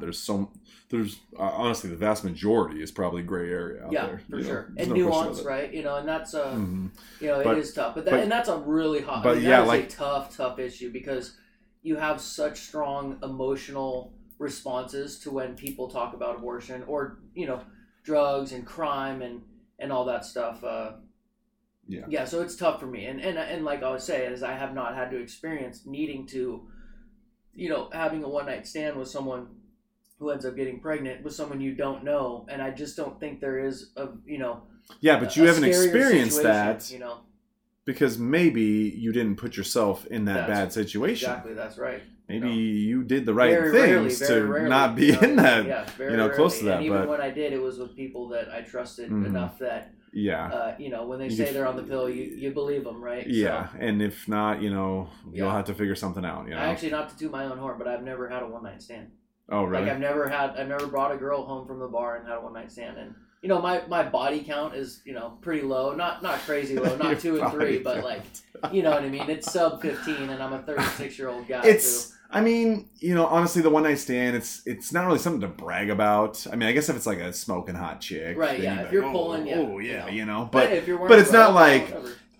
I mean, there's douchebags that will. Yeah. I'm not saying that never happens. I'm just saying, like, in general, it's probably not like a, anytime you get laid as a guy, you're like, oh, yeah. I think in movies, you're right. Like you're riding cool, high, right? But like reality, sure. it's like, oh, you brought home some skag from the bar. Yeah. But no, I want to come back to something you said. You were talking about how you don't want the government telling people that they can't do something. They don't have freedom. And I think we should have. I've fallen into that category before. I certainly agree. Here's my problem. Mm-hmm. I don't think the government should be telling me that I can't go live in normal society without getting their poke. For sure. For sure. But we're moving in a direction where that's not going to be the case here really soon. It is moving fast too. And again, to come back to a metaphor that I said, the chap, to come back to a metaphor that I already used today, the fucking barbarians at the gate on this one. Okay, like they're ready to pounce. Like they're setting up. Everybody's sharpening their swords, and they're coming for this shit. Inslee, he just starting tomorrow, all K through 12 teachers got to be vaxxed. Wow. And new mask mandate for the entire state now. That's scary. For the entire state, and you know how many people? My body, my choice. Where's that now? It doesn't apply here. It doesn't apply here. Okay, not anymore. For your safety. Which is, we're keeping you safe. Which okay, is absolutely ridiculous. Yeah. Because we know plenty of people. I know plenty of people who've had the vaccine and have got COVID, and then were actually very affected by it. It wasn't lessened symptoms, as they like to say. You know what I mean? Mm-hmm. And we're to that point now. New mask mandate, and again, this is all coming from, what the 7-day running average of deaths is in Washington State? 300 maybe? No. It's 20. We're at 20. 19. Wow. That's 19 people are dying a day, which... maybe it was 300 a week or something like that, yeah. Every one of those is a tragedy. Don't get me wrong. Every one of those deaths is a tragedy, but 20 people a day are dying in the state. And so now the other 7 million of us have to go to Costco with a dirty rag on our face because of it, And it's such bullshit. We already talked about this last week, so we won't get too into it. But all this is just a way for our leaders and our rulers to feel like they have a solution to this problem. Oh, yeah. It's like, just do the thing. Look at last year, June 8th. That's when the mask mandate started in Washington State. Mm-hmm. Literally right after that, there was a huge spike in cases. Yeah. Huge spike right after. So it's like, what did we do? What did we do? Those 20 people a day who are dying. Let's talk about the health of those people. I'm looking at here, people with obesity are 2 times more likely to have breathing problems and hospitalizations. People younger than 60 with obesity have shown to be 2 times more likely to be admitted to the hospital due to illness from COVID-19. you're, obesity, a BMI, body mass index of 30 or greater, you're 3 times more likely to be admitted to the hospital due to COVID-19 infection. So, they want to talk about like the vaccines, you got to get it. You have to do it. Solution, when it's like in reality, it's just like our health as a society, as a nation, has gone to shit. Isn't it like, I think it's like, I want to say like 70% of adults are obese now. I'm pretty sure it's over 50. Like, I mean, the definition of obese. Yeah, it's only like 25 pounds overweight or 30 or 40. It's not. Yeah, which isn't hard. It's a little bit lighter than you think. Yeah, especially for somebody who's a little bit taller. Somebody's like 6 foot, 6'2", 6'3". Well, not it's like to have 30 extra pounds. Greek god, you know what I mean? Yeah, for sure. But like even me or you, like we're in great shape. We both could slim down. Like I know I could. I'm not I'm still in like the 1% of body BMI, but like I still look at my body and I'm like, well, there is still fat. You know what I mean? You could lean down, and not like you need to be absolutely shredded. But if we're talking about peak physical health, well, I'm not at it because of because of this and this. Now multiply that over people who are actually like 10, 20, 30, 40 pounds overweight. Well, then you have a real problem. You know what I mean? When it comes, people aren't taking it serious. That's the problem. No, definitely not. And like you said, they're not bringing this up enough. Like this is important shit. And Joe Rogan is talking about it with some of his guests. But in general, this shit isn't being talked about at all. But I always like to put it when it comes to my weight. I actually went to the gym recently and weighed myself, and I was a little surprised. I was a little higher than I was. Yeah. I'm like you said, you're 36. I'm going to be 36 in a couple weeks. We're to the point now where it's like even us skinny guys can't necessarily count on that metabolism as we could 10 years ago. Yeah. So we're going to have to keep fucking working hard to get to this point. That being said, the way I look at my health, I've always kind of looked at it as I should be able to put on an emergency 15 pounds and not be like a completely different person at that point. Yeah. And I'm on the borderline. I think I could still probably do it. If I put on an emergency 15, I'd be like right around 190, a little bit more. So, not fat, but I definitely wouldn't be skinny anymore at that point. Yeah, once you lose your abs, that, technically you are carrying more weight because, if you are appropriately lean, then your abs. You should see something. You should see something. You should. It's not like abs or everything. I'm not saying that, but it is a good indicator of body fat where you're at. Around. Mm-hmm. You know what I mean? For sure. And I think when I was on the pod last week, I was just starting my fitness journey, which I started about almost 4 years ago. And dude, I've still been just my whole diet has changed. Even from then, it's just evolved even more. I cook literally almost every meal. I obviously still eat out quite a bit, but I'm eating teriyaki. I'm not eating. I don't even know when the last time I've had McDonald's and all that stuff is because, it just doesn't. Once you start eating right, once you prep a couple meals and you realize how good the food is and how satiated you are after you eat it, going to McDonald's literally makes you feel bad. Yeah. And the fact that so many people are getting their nutrition from fast food and that's perfectly okay. But yet, cooking your own meals, being healthy, and not getting the jab is not okay, and that you're a risk to people. It's like, no, people who are obese are more taxing on the healthcare system than any other person in this whole country. Yeah. And you're living unhealthy. Like you can't be 5'8" and weigh 260 pounds. Yeah. That's not healthy. And think that you're going to be You're okay. dying. Yeah. You're in a bad place, okay? And again, like you're saying, I don't want the government to be telling people what they can't do. Yep. I don't want the government, like you said, to be telling people that they can't go to McDonald's. Yes. I don't think that they should, or if they do, they should make that a very rare occasion.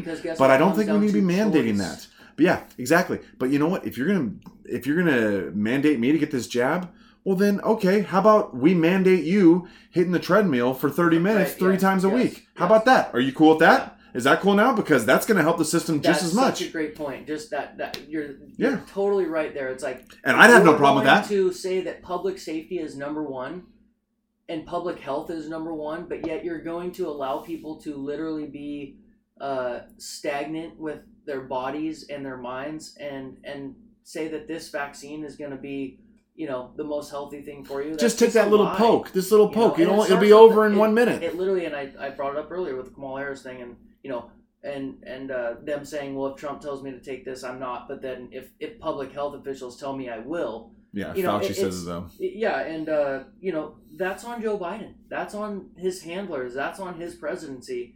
And I mean, we talked about this earlier, but you can even look at,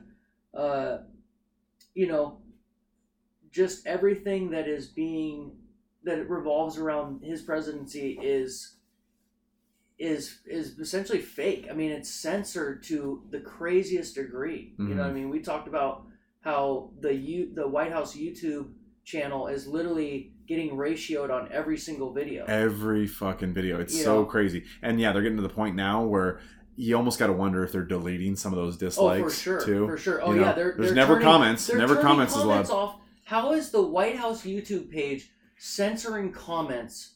That is insane. That is like the opposite of America. Yeah. Right there. Remember when Trump was this authoritarian dictator? Right. Yes. Because he did all these things. Yet now, Joe Biden has a speech on Afghanistan, and he fucking takes off from that thing like he's running the 4x100 at the Olympics. No questions. Boom, just skeets out of there. It's and not only that, but flip flops, right? Like, we do not trust the Taliban. We do not trust them. And then later on, they're moderate. They're moderate. They have promised us that they will allow Americans to safely pass through to the Kabul airport or whatever. Yeah. So it's and let's touch on this too about the election results. I did want to touch on that because I'm not. Jesus, Darren, you're trying to get us kicked off YouTube here. Yep. Jesus. I'm not a huge election fraud guy because I haven't really to pull something like that off would be, I think, incredibly difficult. But the reality is that you don't need to have this massive voter fraud. You only needed to have a small percentage go your way to swing some of these states. Mm-hmm. And you have people like Seth Meyers on, The Late Show or whatever. I forget what he does. But he's saying that, to audit the election is pathetic and sad and a last-ditch effort by the GOP to, try to overturn this thing. But yet they literally spent 3 years with the Russia hoax thing that was blatantly false, cooked up by a Steele dossier that was fake. Yeah. Mm-hmm. And yet that wasn't sad and pathetic to run for 3 years. I mean, it was 3 years, and people still believe that was true. Like, oh yeah, they haven't given up. For sure. Oh no, he meddled. Like, he did this, he did that. It's like, not in the way you're saying. Mm-hmm. Like, I do believe that there was the ad campaign, the Cambridge Analytica thing, where like I'm not sure if it was Trump exactly, but like. They did run ads that targeted basically memes of Hillary and this and stuff. Like, I do believe that was true, right? Mm-hmm. Yeah, but here's the thing though. Like, you're talking about Seth Meyers. Why is anybody against an audit?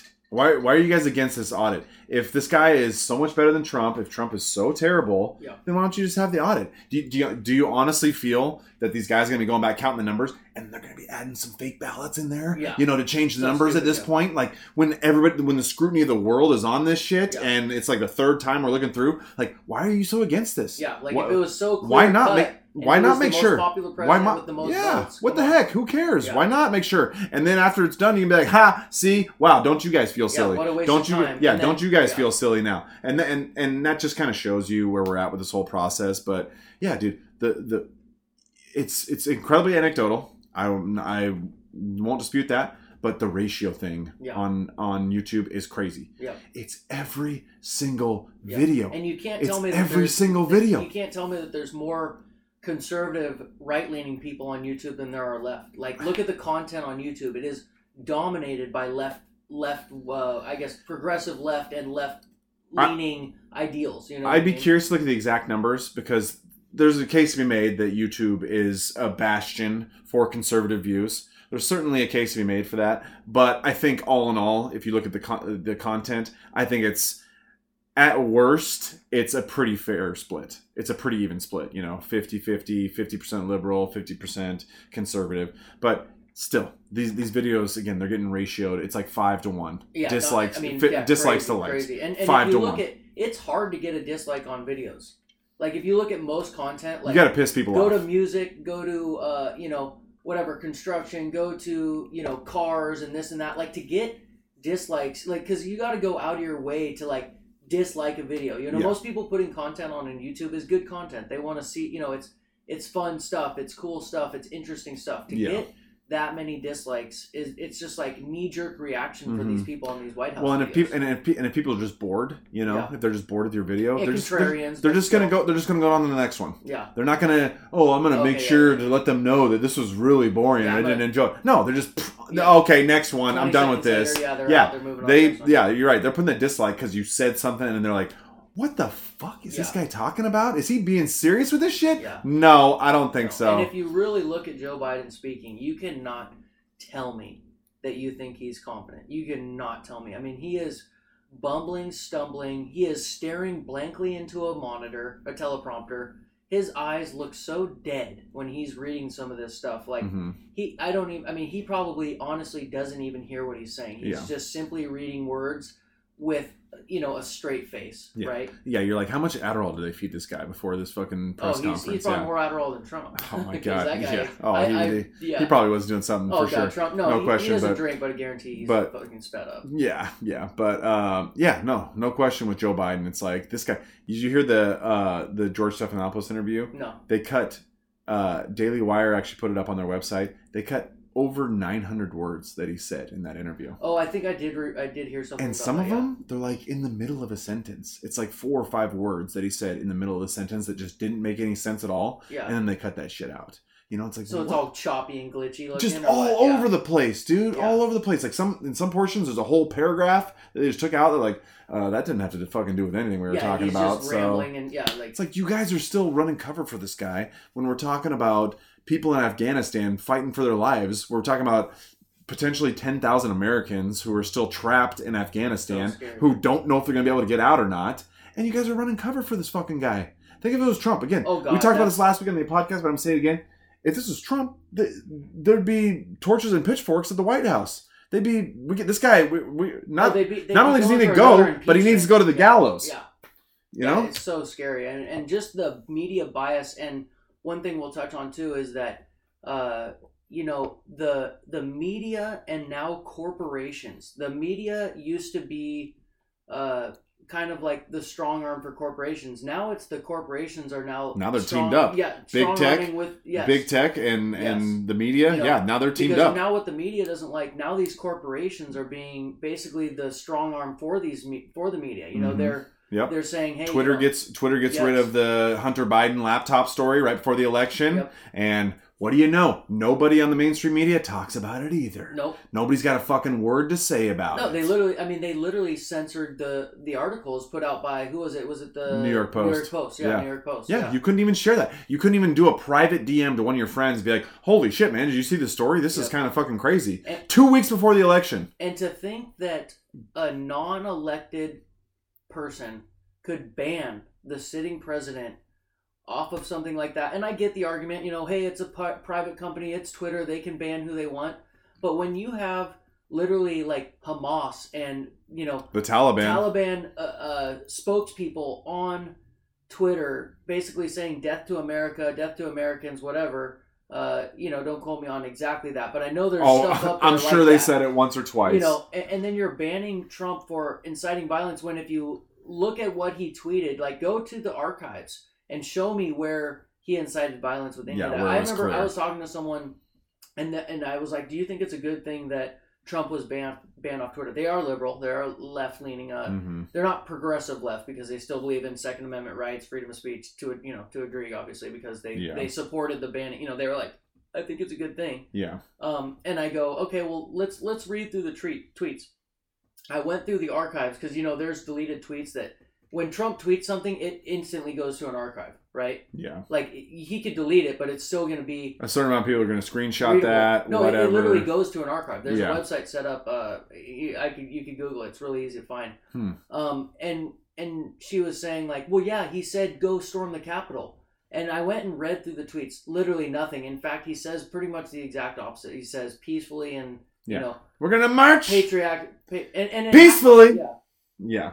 I know. It's so funny. And so if you can't have some sort of liberty to say, you know, what you want on there as a sitting president, you know, and then you're going to ban them, that is just so un-American, and that people would support that from unelected officials. Mm-hmm. That's just crazy to me. Like that is so wrong. Yeah, and that from is so scary from hipster because, Rasputin, Jack Dorsey. Yes, because like they like it because it's happening to Trump. Well, what happens when it's your guy? Do you think it's going to be right? And they're going to say no. Mm-hmm. But because it's Trump and because the media has spun his words and spun all this into inciting violence, we're talking about a takeover of one day, right? Where they stormed the Capitol. They didn't do 3 hours. They didn't do anything. 3 hours. Their business was interrupted. The Capitol building is our fucking building. Yeah. It is, as American citizens, that is our building. Yeah. It's not some private business owner down in the corner who put his whole life savings into this. Exactly. Yeah.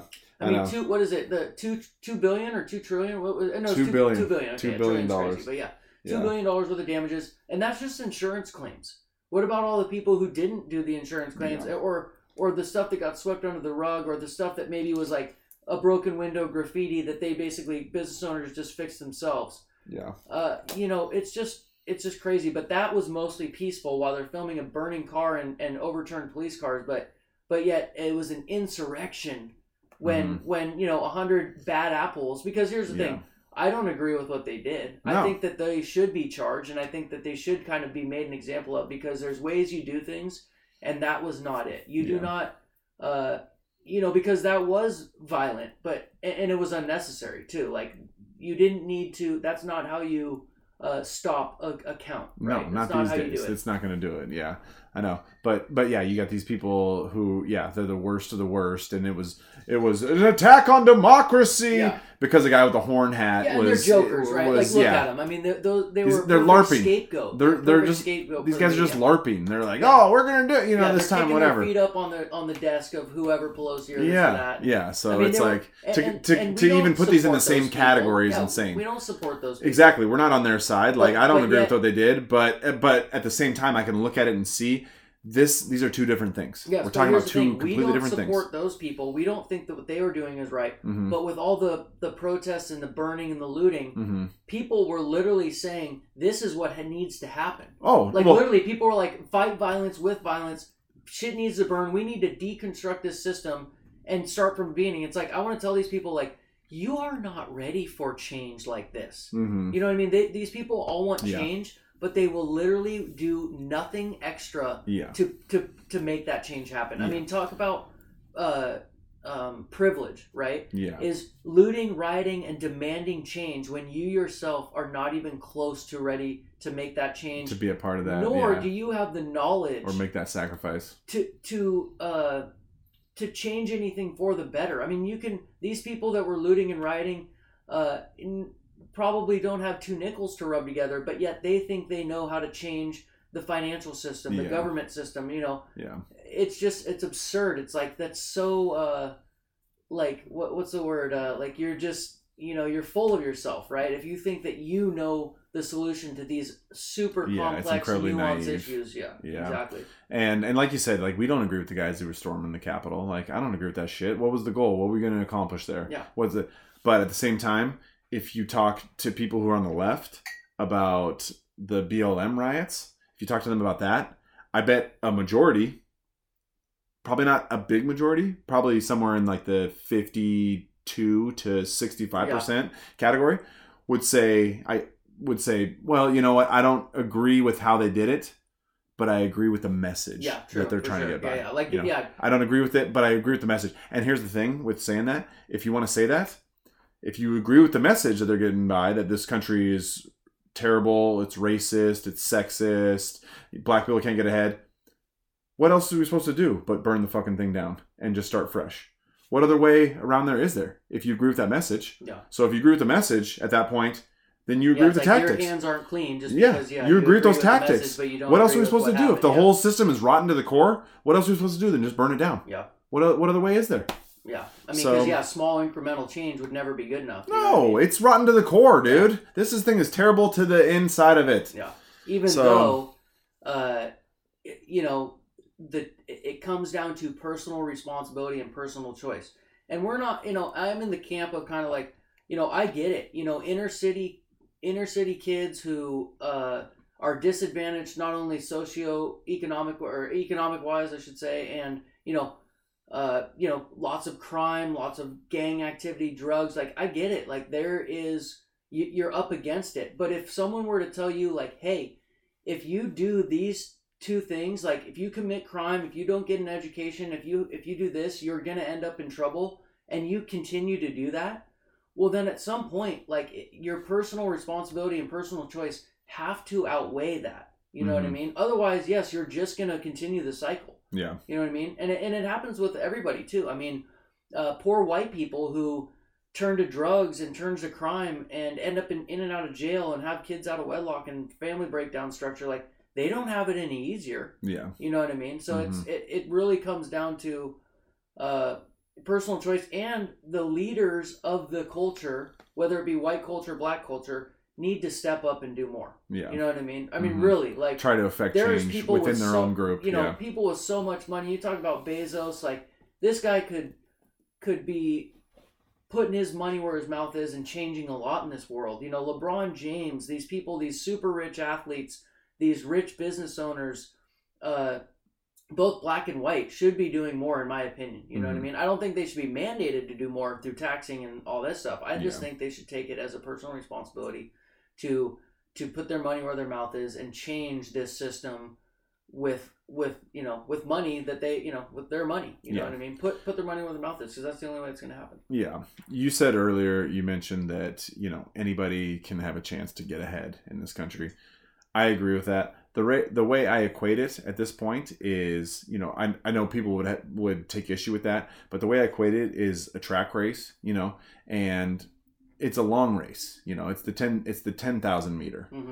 We're talking 10, 15, 20 laps here. Like, this isn't a short race. Yep. And so what happens is you have people who start further ahead, no question about that. You're in a wealthy family. There's economic privilege in this country. You're born into a wealthy family. You're going to have some opportunities that nobody else has. No question about that. Okay, you're going to get a little bit of a lead on some other people. But at the same time, again, if we're talking a 10,000 meter race, you got a lot of laps to catch that guy. And if that guy is not motivated because everything's been handed to him with a silver spoon, he's going to get tired. Okay. Yep. He's been hitting that vape pen way too many times. His lungs aren't working that good. He's going to get tired. So you have a chance to pass him at some point, okay? And yeah, you got to work from behind, but nobody's going to hold you back. Once that gun fires off, it's every man for himself, okay? Yep. What do you got? What can you do? How hard are you willing to work? Yep. And how much do you want to put into this? A lot of people think that rich people are holding poor people down, when in reality, rich people are paying poor people's salaries. Exactly. You know what I mean? And they're paying the vast majority of taxes. Rich people are not, yes, I mean, that's easy. I mean, people think Jeff Bezos is stealing from everybody. Yeah. He's not stealing. I don't like the guy, okay? Yeah. I hate sticking up for him, but you know what? All you assholes have a package coming from him every fucking day at your house, okay? So don't sit here and bitch to me about him, okay? He doesn't send anything to my house. At the same time, I understand the guy has a product that everybody wants to use all the time. So that's worth something, guys. Yep. Sorry. How much, like you said, all these people that have... him, it would be someone else. That's the thing. I mean, it's like everybody wants to take the pinnacle of commerce here and judge him, when in reality, if it wasn't him, someone would just step up to the next level. Mm-hmm. And I mean, we can talk about, loopholes and this and that, and like, Apple not paying federal taxes and this and that, but they still generate massive amounts of money for this country. Yes, you talk about people who don't have two nickels to rub who want to change, want to change the whole system. Right. And how many people's lives have you made better? No. Huh? Yeah. How many people have you made their living situation better, including yourself? Right. So you want to get on Bezos' case? Well, you don't have to go to the fucking grocery store. You don't have to go to the department store. That shit'll come right to your house. You can sit on your fucking couch. You're saving money. You don't have to burn 1 calorie, and that shit'll show up for you. So say what you will. Maybe society's better for that. Maybe it's not. That's a different argument. But nonetheless, that man has created a service that you are utilizing. Yep. And he deserves something for that. And if it wasn't something that was super beneficial, it wouldn't get used and it wouldn't be this popular. That's why I say it's kind of like next man up. And one last thing to touch on we about crypto and kind of getting on tangent here is, like, we talked about Tether, right? It just reminded me of it, is that if Tether is, so bad for crypto and it does tank, basically Tether, it's super inflated. It's kind of like next man up. You know what I mean? So it's next exchange up. It's next person to kind of define that space. You know what I mean? And that's kind of the same thing. I mean, Amazon's no different than the next person down below. Mm-hmm. If Amazon fails, someone steps up and takes his spot. Yeah, exactly. You know what I mean? Or it doesn't even, Amazon doesn't even need to fail technically. I mean, they have the power of scale on their side at this point. You know, they've built up such an infrastructure that they have things that other companies can't compete with. That doesn't mean that somebody can't necessarily do this better down the line, and people say, oh shit, look at buy whatever the fuck you want or hop on the train. I mean, dude, there's people out there. I actually just talked to a buddy. We can wrap it up here soon, but I just talked to a buddy. He works for Amazon. He's in charge of the Japanese side of distribution. There's a guy out there. He makes, I think it was $25 million a month. Or $250 million a month. I think we'll go with 25 million so I don't exaggerate. But he makes $25 million a month selling embroidered pillows and stuff like that, embroidered curtains to people in Japan. So it's like, you're telling me you can't hop on with Amazon and do just as well? Maybe you're not a 100 billionaire like whatever Bezos. No, we all can't be that, but that doesn't mean you can't be successful from it. Yeah, exactly. If you get involved. So it just takes work, it takes a little luck, and it takes, I think, personal responsibility and personal choice. That's really what it boils down to. And I think that's something that we've shied away from in the last 5 to 10 years in this country. And I think if we're going to get back on the right track, that's something that we definitely have to embrace. Because we talked about COVID, we talked about personal finance, and it blends into all this. It's like you have to decide what's best for you and what's best for your personal situation. And that's the beauty of capitalism. It doesn't always work out perfectly, but you know what? When it's individual people making individual choices for themselves, they're probably going to know better than Dr. Fauci. I mean, he might be the greatest doctor since Joe Biden. He might be a cute little guy. But, I can't believe how many times I've heard that. Still, I don't think he really knows what's best for every individual. No, and especially where the melting pot. It's like what might be good for you is not good for this person living over here. But I will say this: we can end on this. How much is an ounce of gold right now? 1,700, 1,800? $1,775. Okay. Basically, I'm going to take $1,700 out of my crypto portfolio. I'm going to buy an ounce of gold. You take $1,700 of gold. Oh, damn it, dude! Or any coin you want. That's the thing. You don't take a shot on maybe one of these smaller cap coins, and you might be able to, blow up on it. And let's come back in 1 year and see where we're at. Tell you what I'll do. If you beat me in our fantasy football league this year, then I'll take you up on that offer. You're gonna buy some gold regardless. Yep. Okay, I know you are. So if you beat me in our fantasy football league, then I will take you up on that. And you said there's nothing sexy about gold. I think there is. I think when you hold those gold bullions and those plates, you got something. Them together, kind of. You got something. Yeah. You have something. Nice, you're like there's somebody out here who would want this. They would give me something for that. When you open your Coinbase account and you look at that graph and you're looking at, like for instance, get people excited about this. My portfolio in a month ago, okay, one month ago, my portfolio was worth $11,200. It is now worth $24,000 in 1 month. Mm-hmm. Now I have put in a few more dollars, like I said, about 15. So I have put in deposits. So we're talking. But there's been a big move. I mean, you look at the price of Bitcoin. We're at 49. Yeah. It was down at 29. 29. Yeah. And that's where I bought. You know. But that's where dollar cost averaging comes in. Yeah, that's where it paid off. I think everybody. You should always dollar cost average. You shouldn't blow your whole load at one point. Yes. You know. If you have $10,000 to invest, I would say do $500 a week for the next 20 weeks. Right. Yeah, I told Darren my most recent purchase of silver. I'm pretty sure I ran the numbers like 4 times, and I'm pretty sure that the lady at the shop charged me less than spot price, you know? And so no, it wasn't, I didn't buy that much. Yeah. But so the greedy guy in me, the Gordon Gekko inside of me was like, I should go back there and buy every single one of those that they have. Just clean them out. But at the same time, There's nothing. I told you before we started. There's nothing that says that gold can't go down to 20 or silver, excuse me, can't go down to $20 an ounce before it goes up to 30. Okay, Yep. so if it goes down to 20, I could buy all those out, and it's still a moot point. I'm still going to be down from where I'm at. So yeah, dip your toe in 5% at a time. Don't go crazy, you guys. And again, if you want to get involved in crypto, that's fine. Get a little bit of your portfolio. Slow and if you want to get involved in gold and silver, silver, that's great. A little bit of your portfolio. You're heavily in crypto. I'm heavily in gold and silver. I mean, you're pretty heavy in crypto.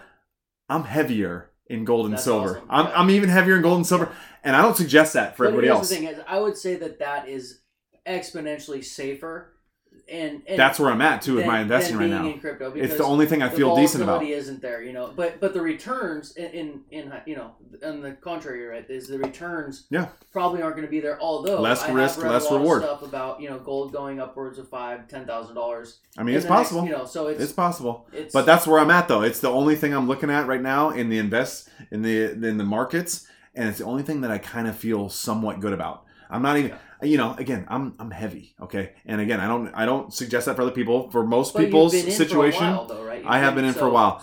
And for most people's situation, I would say an allocation to gold and silver of 5 to 10% is healthy. That's a healthy amount of money to have. It's a hedge against inflation. We got Biden who wants to print $10 trillion this fucking year. It's just crazy. But I'm an even heavier than that. But at the same time, it's just because that's what I feel safe with. That's what I can. That's what I can sleep at night that's with. A huge part of it is what you mentally and emotionally can deal with. Because I know gold's not going to zero. Yep. I know it's not going to zero. Impossible, right? There's no way it's going to happen. We know it's not going below 1,000 because the price and that's the thing with Bitcoin. Last thing, and you can have your last word too, is the price to mine Bitcoin for a big miner is anywhere from $8,000 to $15,000 a coin. Mm-hmm.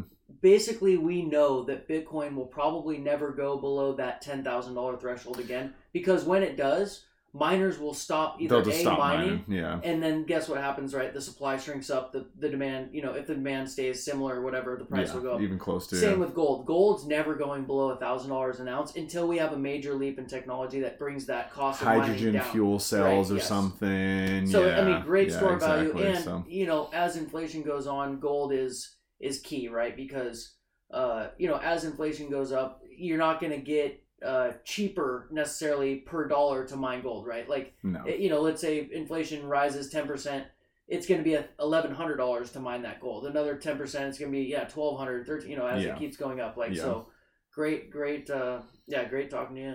This has been fun, man. This has been fun. And again, you guys figure out what is right for your personal situation, okay? I can sit here and tell you do this. Darren can tell you do that. But at the end of the day, it's about your personal situation. And that's the beauty of capitalism, in my opinion. What capitalism comes down to, they think, again, we talk about, these greedy corporations steal money from people. No, capitalism for me is individuals like you and me making our own decisions when it comes to our financial well-being and what kind of lifestyle we're going to live. Again, you got people making $30K a year. You got people making $100K a year.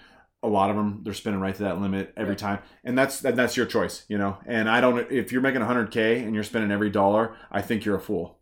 Me personally, I think you're a fool. You're being irresponsible. You're being irresponsible because you have higher bills, and the second that income's not there for you, then you're in a lot bigger hole than the guy had $30K, and now he lost all of his income. He can work nights and weekends. He can pull something together. There's a lot more jobs that pay $30,000 than there exactly. are. He's got a lot more options. So, but that's capitalism, though. It's what you think you deserve, and what do you want to go out there and get for yourself.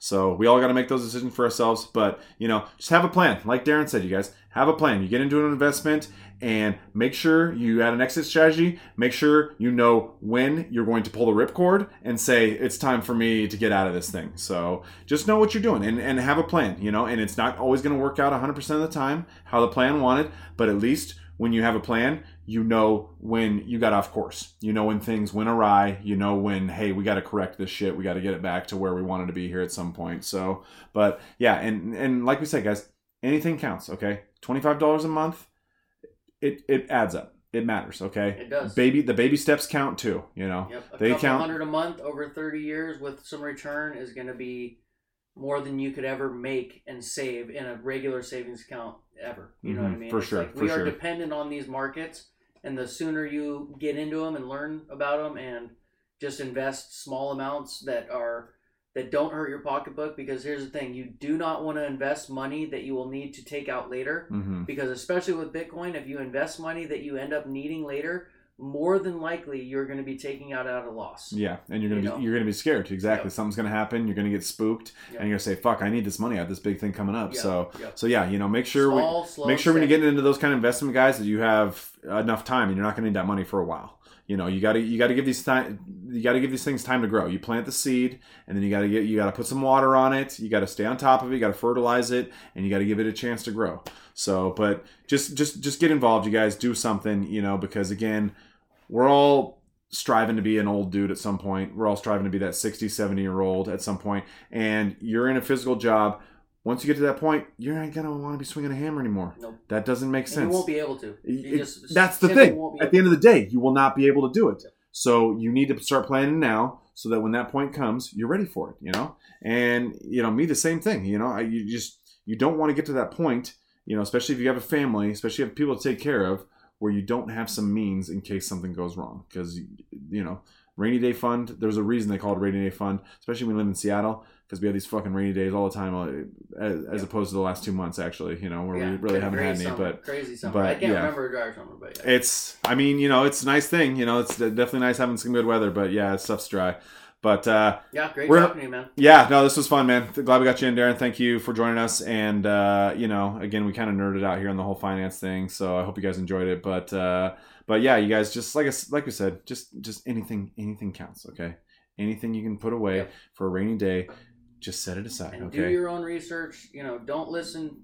This isn't financial advice, but this is just financial personal experience that I've been anecdotal through, evidence that Aaron's been through. I mean, it's So take care of yourself, you guys. Try to live within your means. Try to put a little bit away, save for that rainy day, and just keep taking care of yourself, guys, because nobody else is going to do it for you. At the end of the day, you're responsible for you, and that's it. You're responsible for you and yours. So do whatever you need to do to make the people in your lives better. Yeah. Okay. Because that's what matters at the end of the day. That's what's meaningful. That's what counts. It doesn't matter how many Bitcoins. It doesn't matter how many ounces of gold you have. You can't take this shit with you. It's all about making the people in your lives better. Yep. Okay. Quality of life is the most important thing. Helping them out, we can preserve their quality of life, preserve your wealth. Do what you can, guys. Thank you for joining us. Another episode of the Emerald City Podcast. Darren, we appreciate you being here. Thanks for listening, guys. We are out, and we will talk with you soon.